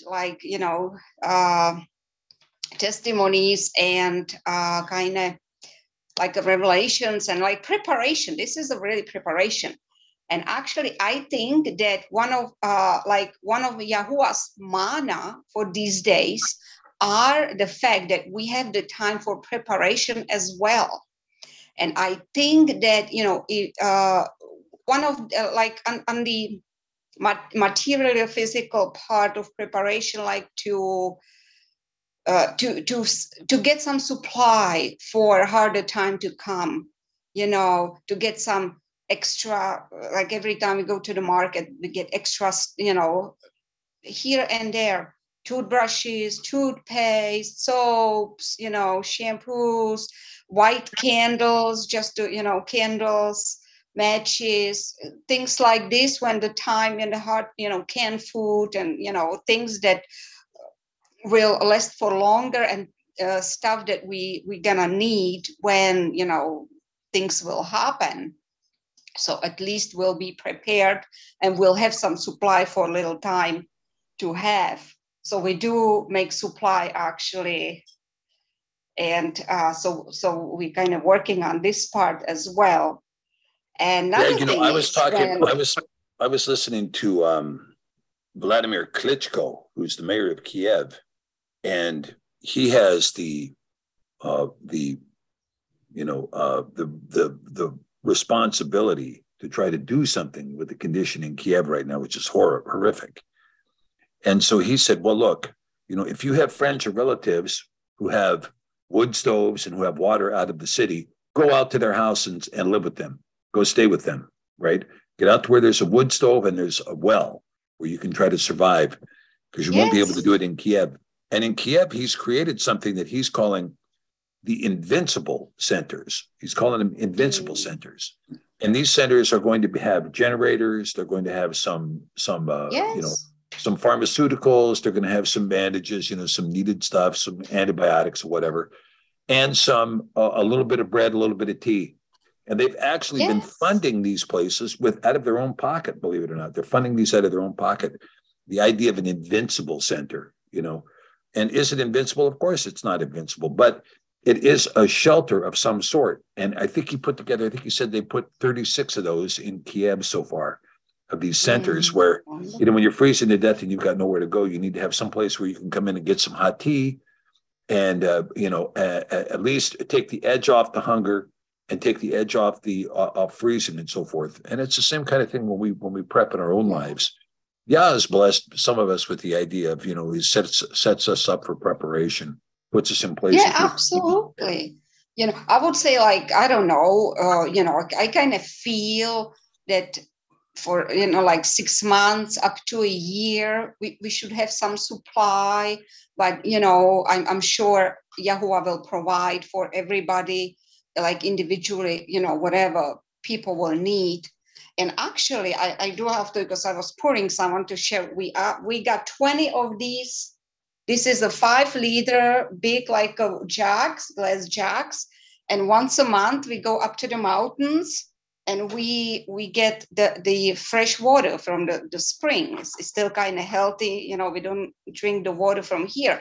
But I think that it's everybody, if people would, will be interested, they can go online and just put in some keywords into the Google, like natural water springs, what the closest kind of, things are. And I'm sure they everywhere pretty much, in mountains and forests. So we get the water from the mountains, and it's a delicious water. It's not the tap water still, but it's just like, what we can do, and with the supply. So I don't want to take much long. Another thing. No, but that's very good, Shark. I mean, it's a very good word, and you're right. I mean, having the fresh I'm water happy. available, Okay. just little things, right? Little things just to kind of cover you, so that you can get food. I mean, some people say that 2 weeks is enough. 2 weeks is enough storage. Other people say 2 years. If you're Mormon, it's 7 years. But I mean, that's another story. Yeah, exactly. Right. But the thing is.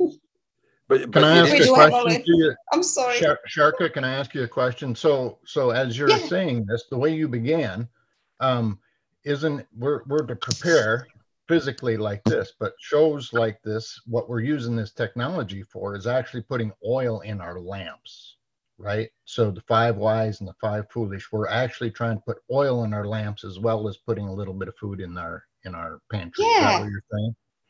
Thank you. Yes, that's how the revelation we got as well. We do have some, we actually have full cabinets, like we can open a little market here. We do have food and people laughing at us, and, my husband's parents laughing all the time at us, and we are like, you laughing now, but when you get hungry, you will be banging on our door, give us food. Yeah, that's exactly right. I mean, and that's the thing you have to keep in mind too, is that, when there will be people banging at your door, They will, and exactly. so it's something to think about. Yeah. And may the I will world be like Joseph in Egypt. Yeah. But when we come to this part, I'm really praying that the people that come to your door to bang at the door are people that have a heart of humility and a heart of love, and not a Nazi heart saying, do you speak my language? Okay, well, I'm going to kill you, and then I'm going to take your food. Right. Absolutely. Yeah. Yeah. Well, okay. Well, thank you, Sharka. Okay, go ahead. Oh, well, I'm sorry. Okay. One more, 2 more things, but I'm going to keep quick on this one. When you were talking about these like zombies or whatever's going to happen in the world, that they won't see us. I actually visualized a movie. Movies are very revealing. And this was like years ago. I don't remember the name of the movie, but it was a movie with Brad Pitt, of course. And it was like the zombie apocalypse. And I remember in the end of the movie, this scene came to my mind where they were already like getting into that room, in the hallway where he was hiding somewhere. And all of a sudden, I don't know if somebody was there with him or something came to him. I just don't remember. It's been a while ago, but I know that this thing came to him and he said, in order to be invisible, you have to just let go of all the fear, just to take a deep breath and go walk right through them, and they won't see you. They won't even know you're there. And really, that's what, happened. He just kind of got all that fear and everything, and he just took a deep breath and he like walked through the hallway, just a very calm. And actually, literally the zombies, he was walking right through them, and the zombies didn't see him at all, didn't smell him or whatever, how they function. And that's very symbolic for, the time is coming that literally it is the fear, because the fear, I'm sure fear has like aroma, some kind of, for it, like in the spiritual world. It has some specific, aroma or something must have. I mean, that's fear has a smell in the natural world, and like can smell that. Don't be afraid of a dog, and it won't smell that you're afraid. Then it will not not attack you. But if you're fearful of the dog, it will attack you because of your smell. Yes, exactly. Absolutely. So, yeah. And, brothers and sisters, just putting here the names of the movies. And yeah, exactly. That's exactly what it is. So we don't have to have fear. We have the best on our side. We have Yahweh. what can be better than having Yahweh on our side? Nothing. Okay, So fair enough. we have Fair no enough, fear. Sarka. Fair enough. And last thing, quick. The Euphrates is already drying up. Are the fallen ones will be released any soon? Dr. P, do you know? Well, that's the big question. The Euphrates is drying up. Will this open the abyss? And if it does open the abyss, will the four angels that are being kept at the Euphrates, will they be released? And if they are, then that means war comes to the whole world. And it hasn't been seen before in history. It's being seen now. So what does this tell you? It's coming. It's coming. It's coming. It's coming. And we don't have no fear. We are here. We are here and we have no fear. Okay, thank you so much. Sharka. Thank you, and wonderful show again. Thank you so much. Thanks, Sharka. Beautiful word. Thank you. Okay. Have you heard the sounds? Barr. Sorry. Go ahead, Angela. Have you heard the sounds coming out of the Euphrates? Yes, I have. The video. Yeah. Okay. Scary. Not scary, but eerie sounding. Yeah. Yeah. That's because I've heard people, there's a hole in Eastern Russia that is like, they call it the pit of hell. And I have heard that. This hole and they hear screaming and stuff going on down there that is just unbelievable. So, all I can tell you is I like Sharkas. We are here and we have no fear. Absolutely. We have no fear. Hallelujah. For such a time as this. Amen. Yes. And by the way, Angela, if you have a link to the video of the sounds in the Euphrates, can you put them up in the chat? It is all over YouTube. Just Google it. Just type it in, dried up Euphrates sounds, and you'll get it. It's all over YouTube. Okay, great. Thanks, Angela. Thank you. Real quick, Stephen. That eye drops is CAN-C, like a capital C. I just wanted to clarify that because you might not think of that. CAN capital C. Dash capital C. Dash capital C. Right. Okay. All right. Well, great. Well, thank you for that tip, David. Thanks, Braca, for the tip, and thank everybody for that. It's good news, good information. Okay, John, what have you got, brother? Hey, I need to manage my stress. And with all this stuff going on, I think about things that come to mind. And one of them is when Yahusha was having his conversation in the wilderness, being tempted. And the enemy showed him all of the kingdoms of this world from the beginning to the end. And, he didn't really respond to that. He didn't bow down. He didn't want anything to do with it. And none of those kingdoms exist today. And we're coming into the end of all of that. Those are losers. They're losers. And now the Nazis want to come back. And their neighbors are the children and the grandchildren of the Red Army.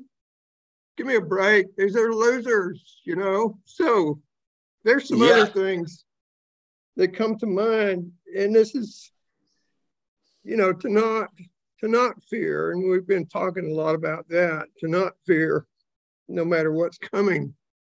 Because there's something a lot worse than following a false God, and that's turning away from the one and only true Yah.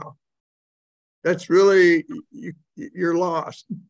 You don't have any comeback. And there are scriptures that tell us, even those kind of people that go that way and they come to themselves and they want to come back, they're not going to be allowed to. There's a bunch of angels that are tied up in all their descendants and what have you, that have no chance for any mercy, any grace. They're done. And the way the world is going, you want to worship the planet, you want to worship the environment, You want to pick these things. You want to write your own 10 commandments. All of this is mocking Yah. And we've seen a lot of that all over the world, and especially in our country, that everything that is of Yah and of the scripture is of the truth, and the way that they've gone way, way beyond mocking Yahweh. And there's this one line that says, Yah will not be mocked. It's going to be bad. Some other things that are kind of positive is when your enemy is making mistakes, do not interrupt them. It's very important. I think right. This is something from Sun Tzu, The Art of War. When your enemy is making mistakes, don't interrupt him. And there's grave mistakes being made in the leadership of the West. And they're blind, they can't see it, but that's okay. Something else about the cities, they turn these cities into, like Washington, D.C. has turned itself into a fortification, sort of, from the fences and the police or whatever. And George Patton, he said something one time about fortresses. He said a fortress is a monument to man's stupidity, because he could go around them and cut them off. And the same process was done in the Pacific on the islands. They fortify an island and just go around them and leave them behind you. They can't get out. It is so true.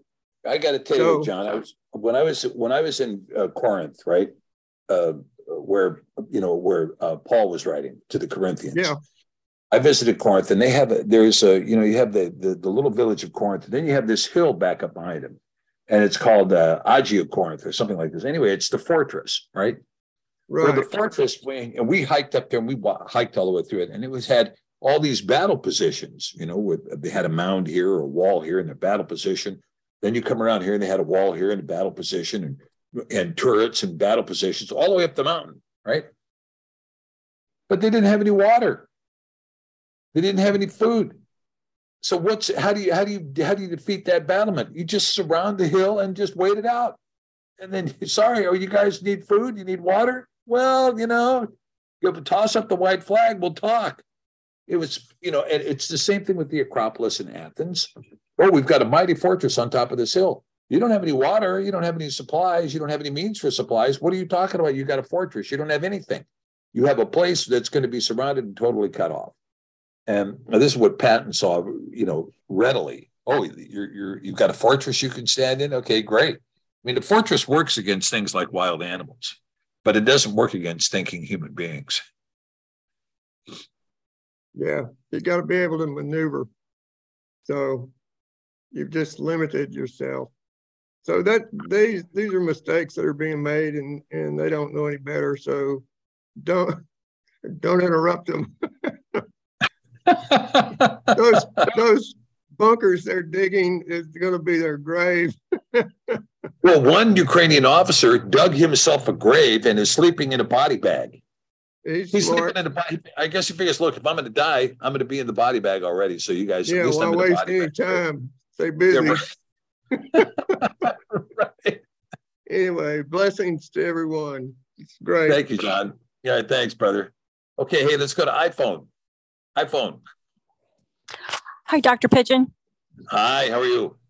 Good. This is Lori, and that movie that Sharka was talking about is World War Z. And I have two things. One, I wanted to share with you a witness on the time frame of the Antichrist. And this comes from the Book of the Bee, which is a Syriac text edited from the manuscripts in London, Oxford. Book of the Bee, right? Yeah. So it says that the time of the era of the Antichrist will last 2 years and a half, but others say 3 years and 6 months. So I didn't know if that was something you had read before on. Well, but 2 years and a half strikes me as a very Bible number. It does not last the whole 3.5 years. The Antichrist term is shorter than that. Yes, I just wanted to bring that one up to you to let you know there's other writings that say the same. Okay. Okay. And then the other one is where Chris was talking about the 10 Devarim, and you were as well. And we have to use wisdom. So from the book of Jasher, it talks about the 10 Devarim were written on sapphire tablets. Is that not correct? Right, that's correct. Okay, so when you're listening to Ron Wyatt, he said that it is a red granite they were written on. And I just have a hard time with, we got a lot of Christians out there saying one thing, another. I just have to compare it to what I know, what it's written in the word. And the hidden word, these other books that were removed are for us. And this is how we're supposed to determine what is true, in my opinion, what's true and what's not, so that we are not deceived. And I kind of have a problem with Ron Wyatt, considering some of the things that I've read from the other books and what he said. So I just I'm not trying to debate it, but everybody, come on, let's just, go back to the word, see what we find. Is it, weigh it out. Yeah. Well, I mean, I don't want to burst anybody's bubble, but I had a bit of an issue with Ron Wyatt. And I mean, he put out some heartfelt videos, but given what I know about the Temple Mount and the kinds of things that he said, and that the Jewish authorities shut down his ability to find the Ark of the Covenant and so on, I just disagree with him on that. I just don't think he's right on it.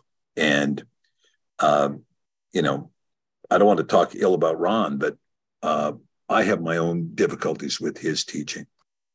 Okay. Yeah, and if we compare it, it doesn't line up. And I just think that we need to do that with everything.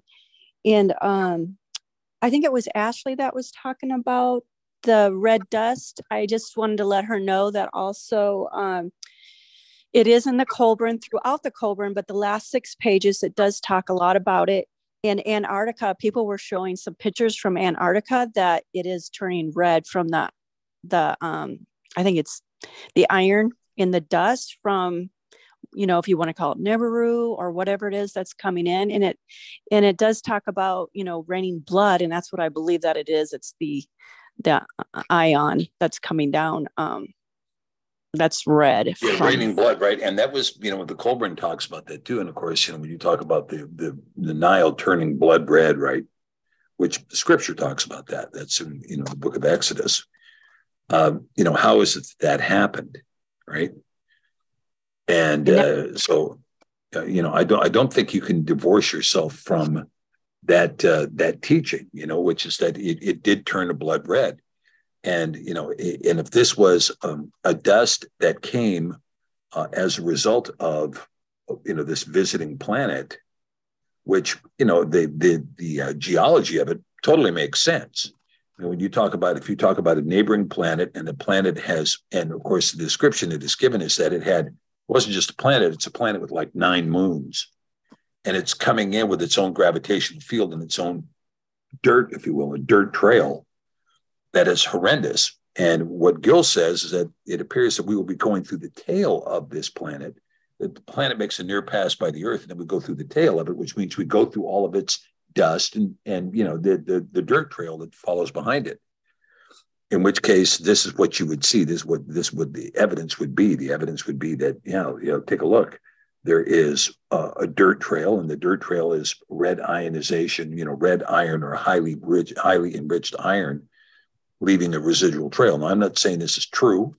I'm just saying this is the reasoning behind it, the logic behind it, if you will. Okay. Yep. Oh, sorry.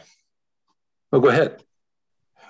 I was just going to ask, has anyone actually seen this planet that they're talking about? No. Well, there's people like you and I that are taking pictures. I mean, they're taking pictures of 2 suns, 2 moons. There's a moon that's waiting from the bottom and not from the side.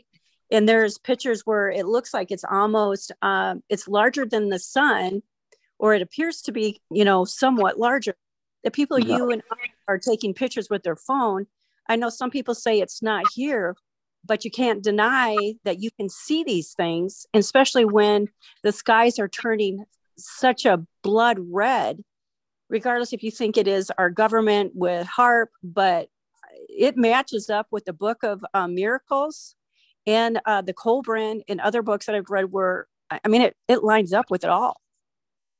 And of course, when we talk about the Kolbrin, you're talking about a secular history. Some people might call it a mythology, if you will.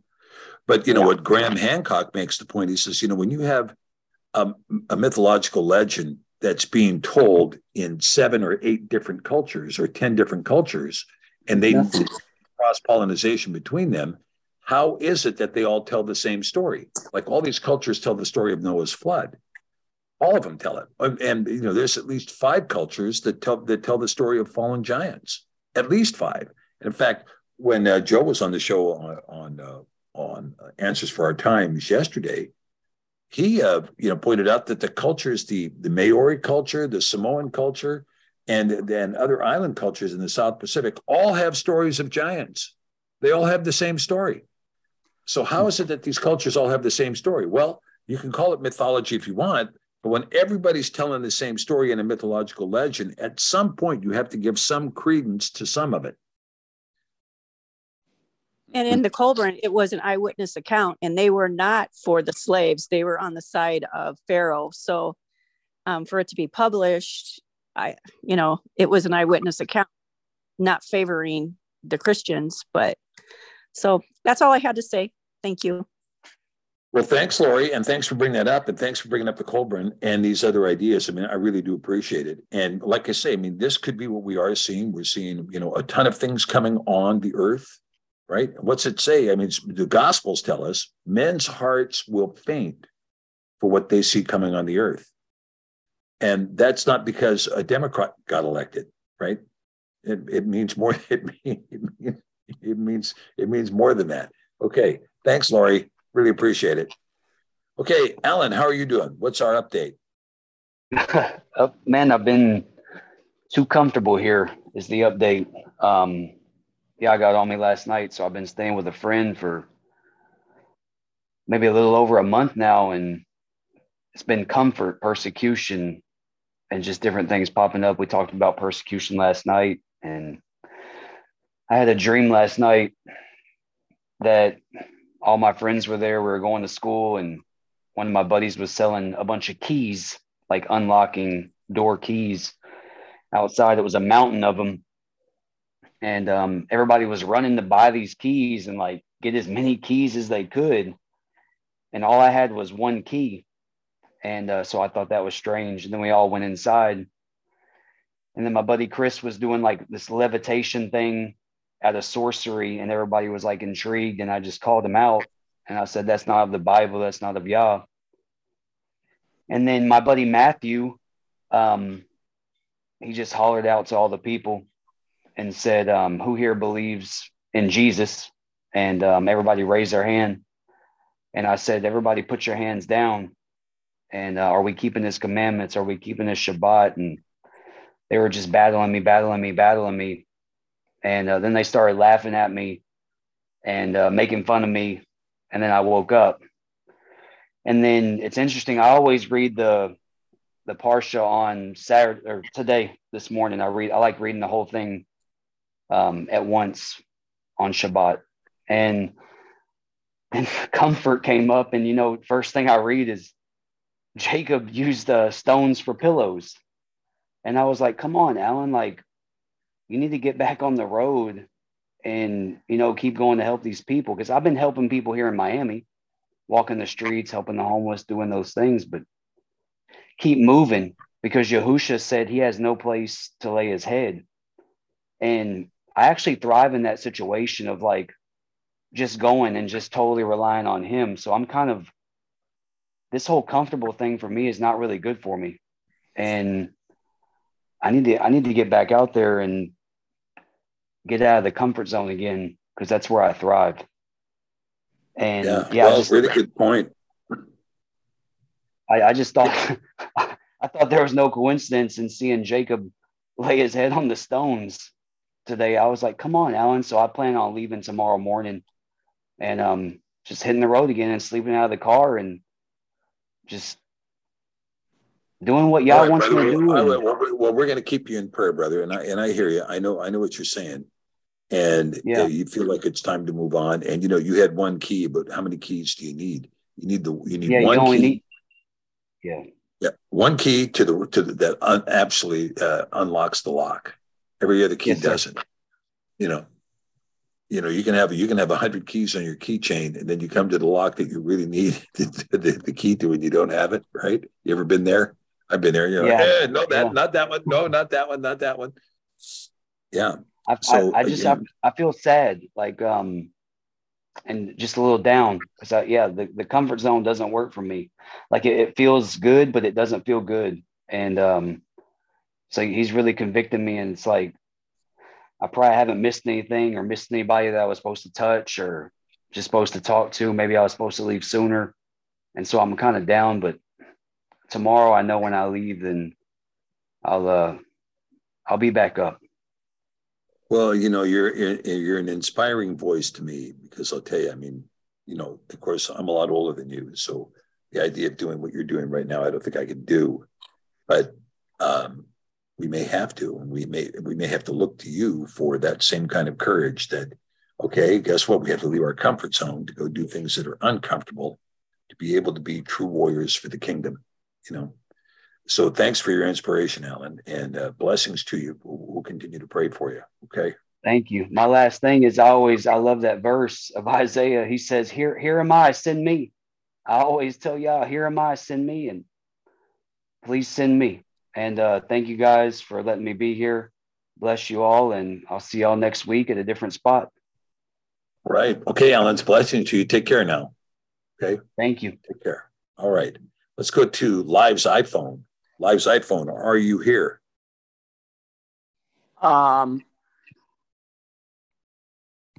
Yes, we can hear you.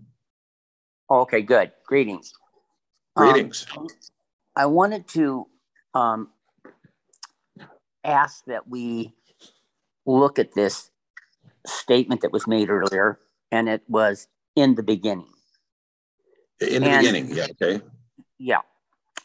Good on you, Mark, for that one. But when we look at the Torah, it doesn't say that. It says when Yah began to create. It's not presupposing that almost as if it's arrogant to believe that you know that it's in the beginning when it may not be in the beginning. It may be when Yah,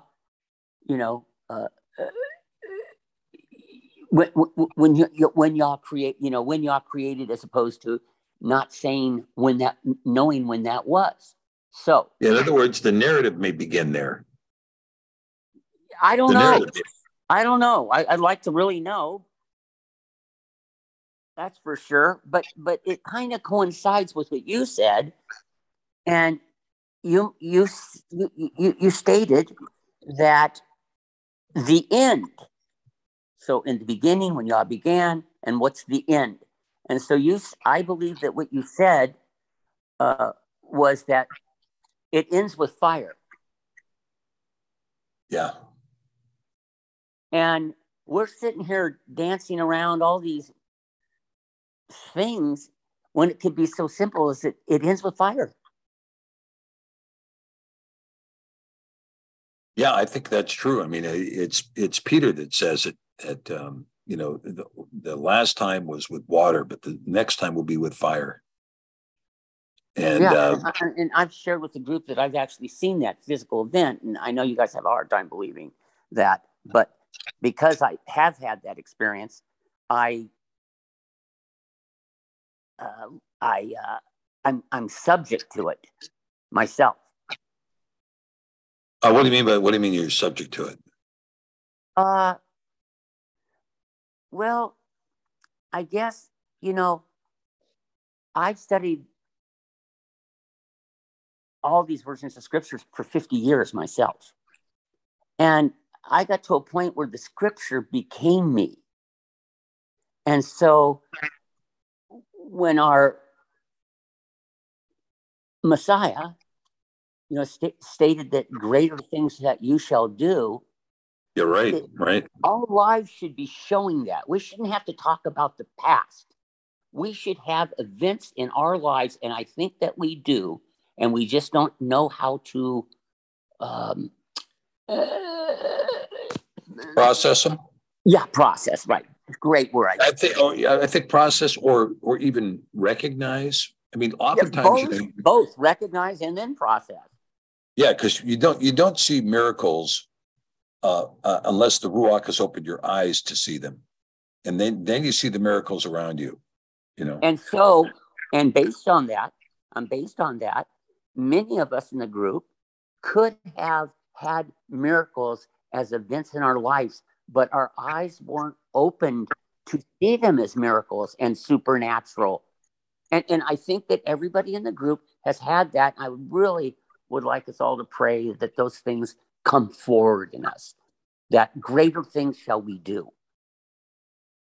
Yeah. I think, well, that's a good word. And I think we're at miraculous times now too. And I think we are going to see these things. We're in miraculous times. We're in times that are like no other. And we're going to begin to see things that as Mashiach had prophesied, we will start to see these things happen in our own lives. And so I think your word is a good counsel, that we need to counsel ourselves to have a heart of readiness, not only for the disasters and bad things around us, but to have a heart of readiness for the miracles that will be worked in our lives, and to be prepared when Yah bestows us with supernatural authority. And that we really get a handle on what it means, what's coming. If it is fire, what is the shelter that would protect us? That's one thing. And more importantly, you had mentioned, and I don't really understand this yet, but I'll delve into it, but there's 1,000 years coming after that event. Right. And that is our hope. And if you don't know how to get your covered for the event of fire coming, then we won't be the witness in the 1,000 years. Yeah. Well, that's scriptural too, right? That there's going to be those, and there'll be those that are martyred coming into the 1,000 years, and so we can't. That's fairly uncool, but go ahead, yeah. Yeah, but it is one of the things that is prophesied. So I would just say, let us follow the 2 Thessalonians right now. Keep doing your business. Do not be troubled by word or by letter that the end is coming. Just keep doing your business. Keep doing what you're doing. Okay? May I pray? Yeah, sure. Abba, we are so grateful and thankful that you have had your law put into our hearts. We ask that you would help us to understand what to do with that. We also ask that you would supernaturally impute into us how we are to protect ourselves from the event of the fire in this season to come, and what we're to do with the Torah and to preserve it for the coming 1,000 years. Agreed. Well, let's see if we can get an answer to that prayer. All right. Well, thank you much. John, did you want to say something? Yeah, Mark, go ahead.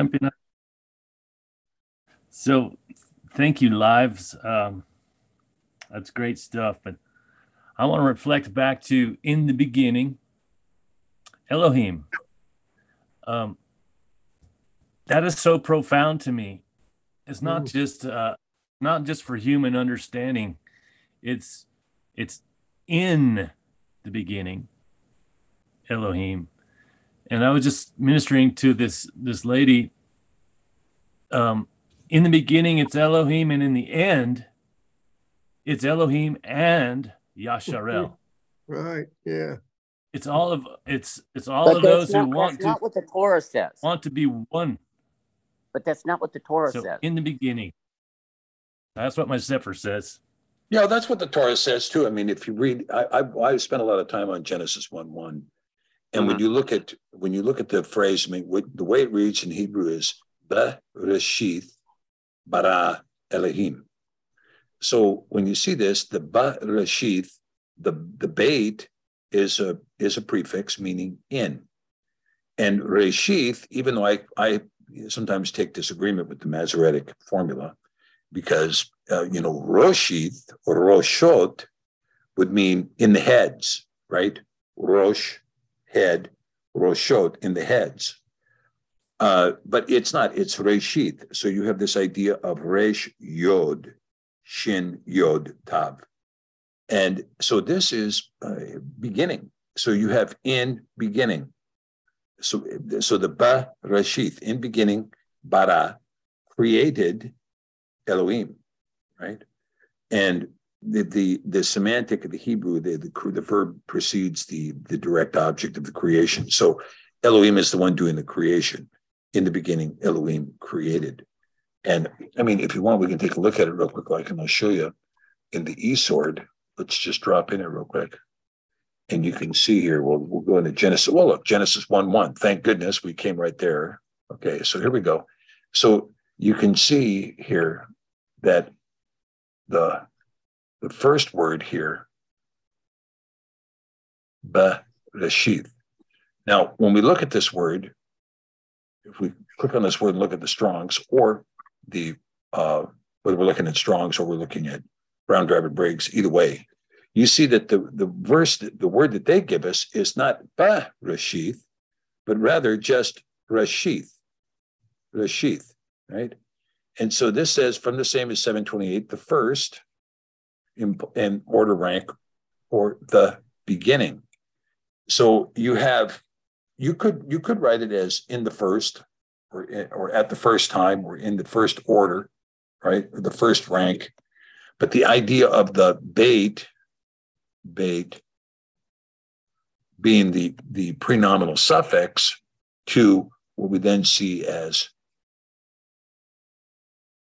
Reshith.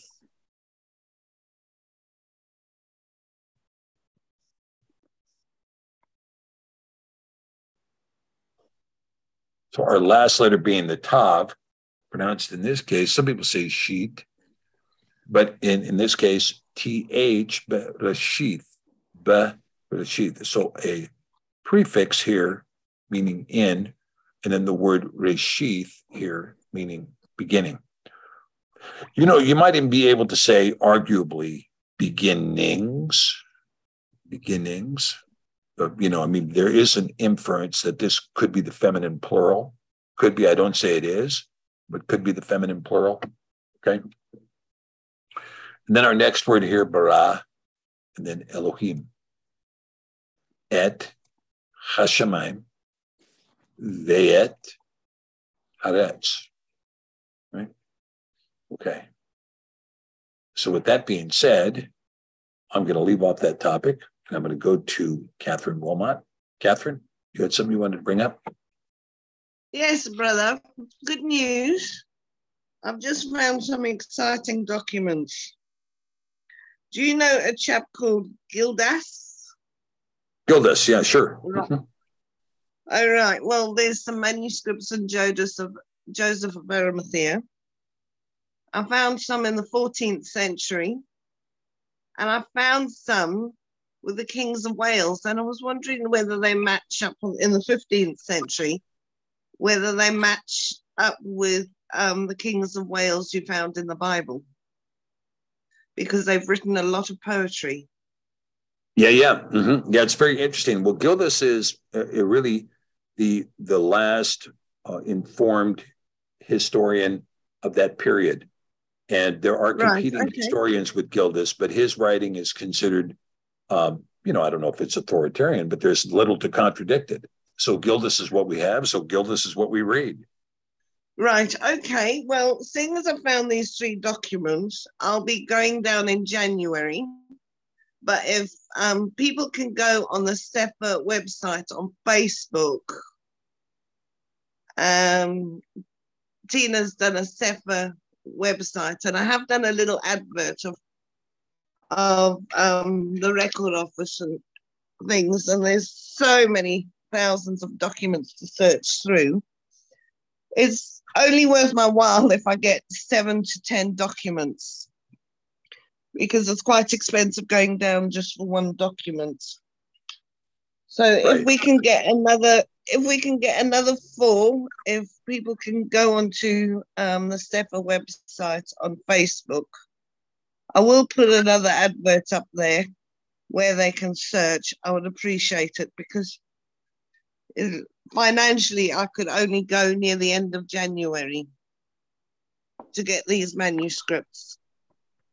Okay. If you would like them. I'll be looking, Catherine. Thank you, darling. And if anybody else is interested, I know a couple of people asked me last week, if you just go onto the SEPA website on Facebook, there is an advert of the Kew Gardens, and then if you can start searching, I think there's over 800,000 documents on Joseph, but a lot of them are paintings, so it's a lot of research. But so Catherine, when we're searching, are we just searching for Joseph? Yes, Joseph of Arimathea, because he is one of the biblical characters. Okay. And I think it's just going to help Stephen long term in his research. It will. We all it will work help together.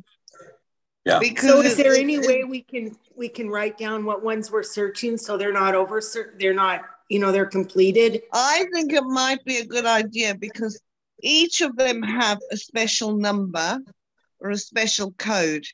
If you write down those codes and then send them to me, my surname is Bester on Facebook, which is not my legal name. Can we post the numbers there for you on the SEPA website?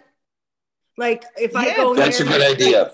That's a good idea. That is a brilliant idea. Do this, I'm going to start this. So these are the numbers that I've done this, and I'm going to search these documents. Yeah, I know Sherry's, bless her, she's found 2 as well. And I told her just to send them to Stephen. But those are in English, I think. But these ancient manuscripts we're looking at, Gildas, 14th and 15th century. Okay.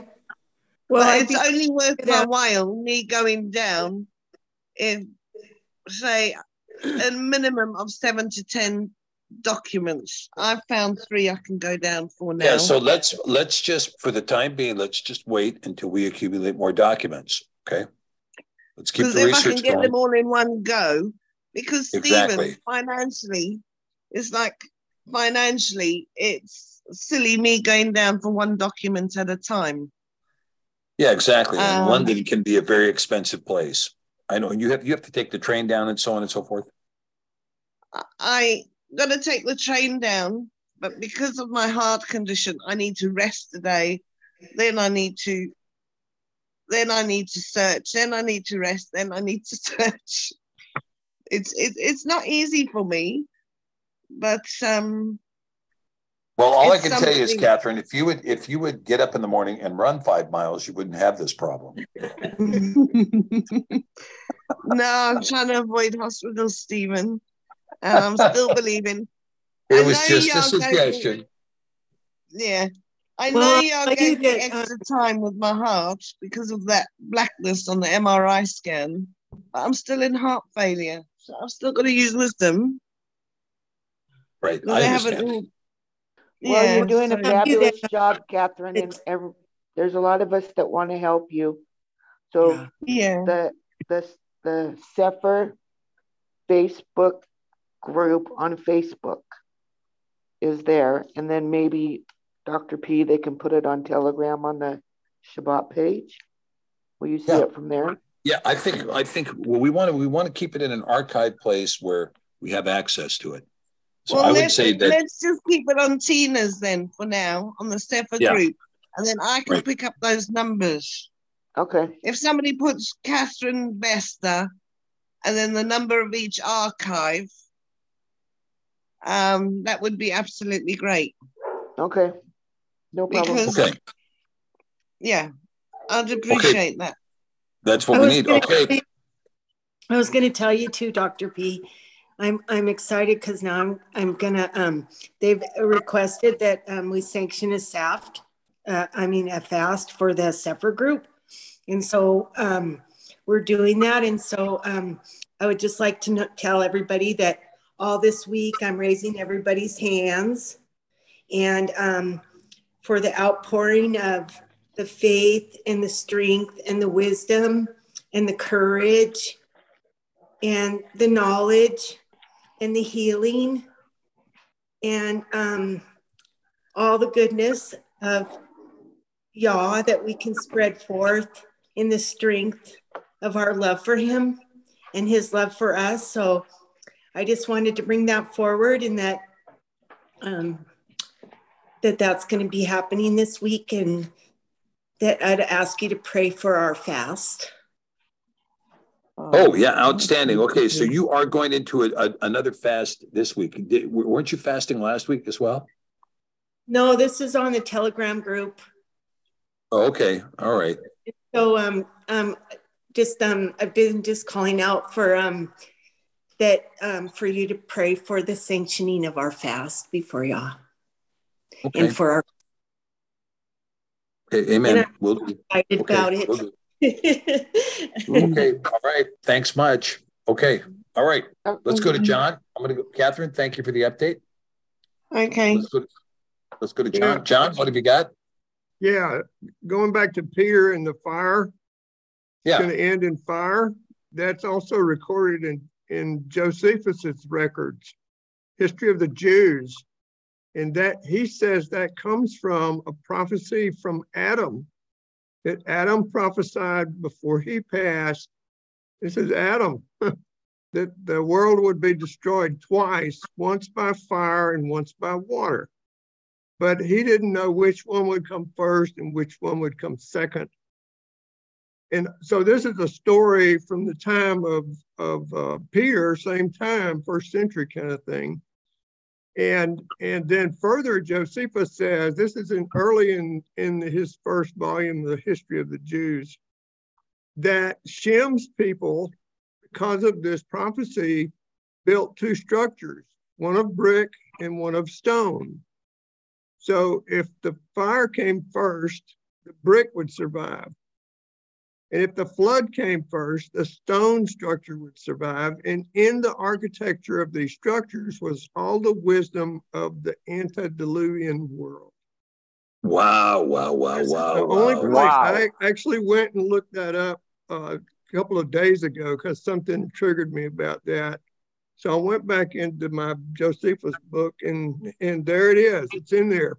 So Peter is talking about something that he knew, that Josephus knew, that was common knowledge among the Jews about their own history all the way back to Adam. And Josephus recorded this stuff. And all the history of the antediluvian world is in some structure that the children of Shem built.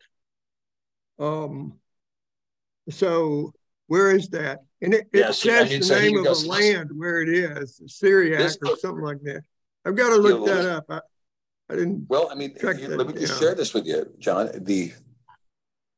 First of all, Malcolm David is convinced there's 70 books that were the great 70 that were retained and that probably contained the history of the antediluvian world.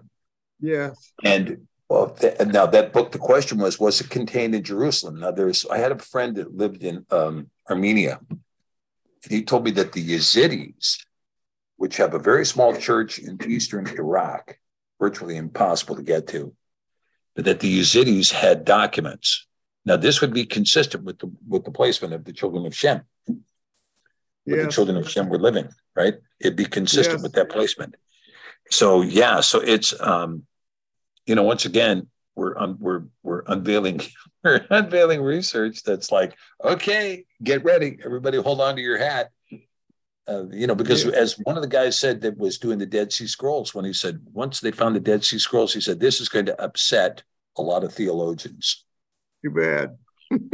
Yeah, exactly. Well, okay. You know, the Jews don't like Josephus. He's like the Benedict Arnold, so they just throw all this stuff out. But Peter confirmed it in his writings about the fire. Of course, they already knew the flood came. But then there's this other thing in Josephus about they left a record somewhere in stone that survived the flood. That is pre-flood knowledge. It's like, we got to find this place. I always thought it was a Great Pyramid, you know? Well, there's been people looking, I mean, you know, Hitler was looking for the Ark of the Covenant, and the Romans were looking for that book, trying to burn it, trying to find it and burn it. And but I don't think they got it. I don't think they found it. I think it's surviving somewhere. We just haven't found the location yet. Yeah, there's some fascinating things happening and coming to light. It's very encouraging. Very encouraging. Yeah, it's a great world, isn't it? Okay. Amen. Okay, Tina, I want to go to Raina first before I come back to you, okay? Tina, Raina, go ahead.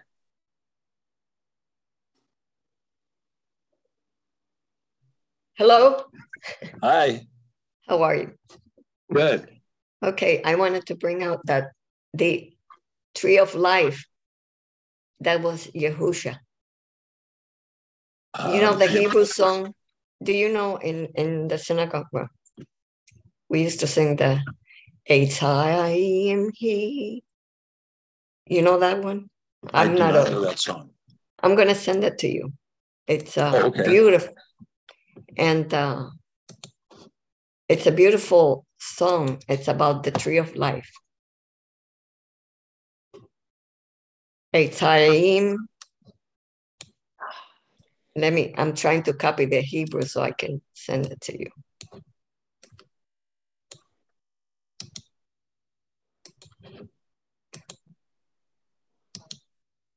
It's Etzaim, yeah. Yeah. Mm-hmm. There it is. Can you see it? Yeah, I can. It's got the nekudots, but take away the nekudots, you know, it's. Yeah, I mean, the nikudot is fine. I don't mind the nikudot. It gives you something to pronounce it with. So it is a tree of life for those who hold fast to it, and those who uphold it are happy. Its ways are pleasant, and all its paths peaceful. Return us to you, Yah, so that we shall return, renew our days as of old. Yeah, outstanding. Beautiful song. And if you, I'll look it up and see if I can find the words, find a presentation of it online. Maybe I can learn it. Good. Okay. And thank you, Raina. I would love for you to do that search on the halakha, because Abraham walked with Yah. Moses kind of. And many walked Noah. That has a meaning there. We have to walk in his ways. That walk.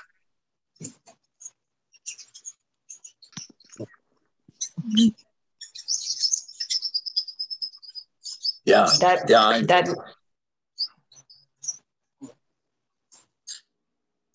I agree with that. I agree with that, Raina. All right. Well, thank you for sending this over. Okay, I'm gonna go to Tina, and then we're gonna wrap up our Shabbat meeting. Tina? All right, this is just real quick. Those 10 commandments that they did at the COP27, have those been made public yet? And if so, where can we find them? They have been made public, and I have a copy of them on the show that I did called The Golden Calf. The Golden Calf has been archived on the Eating Wild Honey and Locust channel. because we couldn't get it up on YouTube because I got kicked off YouTube. So we put up the golden calf over there, and you can find it, the golden calf. And one of the slides does present those 10 commandments. Oh in fact, there's two different groups. There's the initial group, and then there's the second group. So that's what's there. Well, I'm spacing them because I watched that thing and I didn't, but I'll go back and get it from there. Okay, thank you very much. Tina, the PDF is on Eating Wild Honey Facebook page, so you can get the PDF as well there. Oh, great. That's what I want. I want to see what they're pulling. Thank you very much. Oh, you wouldn't believe it. They fancy themselves as Elohim themselves. And I'll tell you, they're going to pay a price for that. They're going to pay a price. Okay, guys. thank you very much. So with that, I want to thank you guys for really blessing me with a terrific Shabbat. Thank you, Raina, for this song. And I want to just thank you guys in general. So let's pray for the fellowship. And before we go, Heavenly Father, we give thanks that you have gathered us together as a group and that you have blessed us and that you are keeping us with the love of one another, brotherly love under the kingdom. Thank you, Yah, for all of these things. B'Hashem Yosha, we bless your name. Amen. Amen. Okay, guys. Shabbat Shalom. Amen. We'll see you next Shabbat. Shalom. Shabbat Shalom, everyone. Shalom. Thank you, Dr. P. Shabbat Shalom. Shabbat Shalom. Shabbat Shalom. Shalom.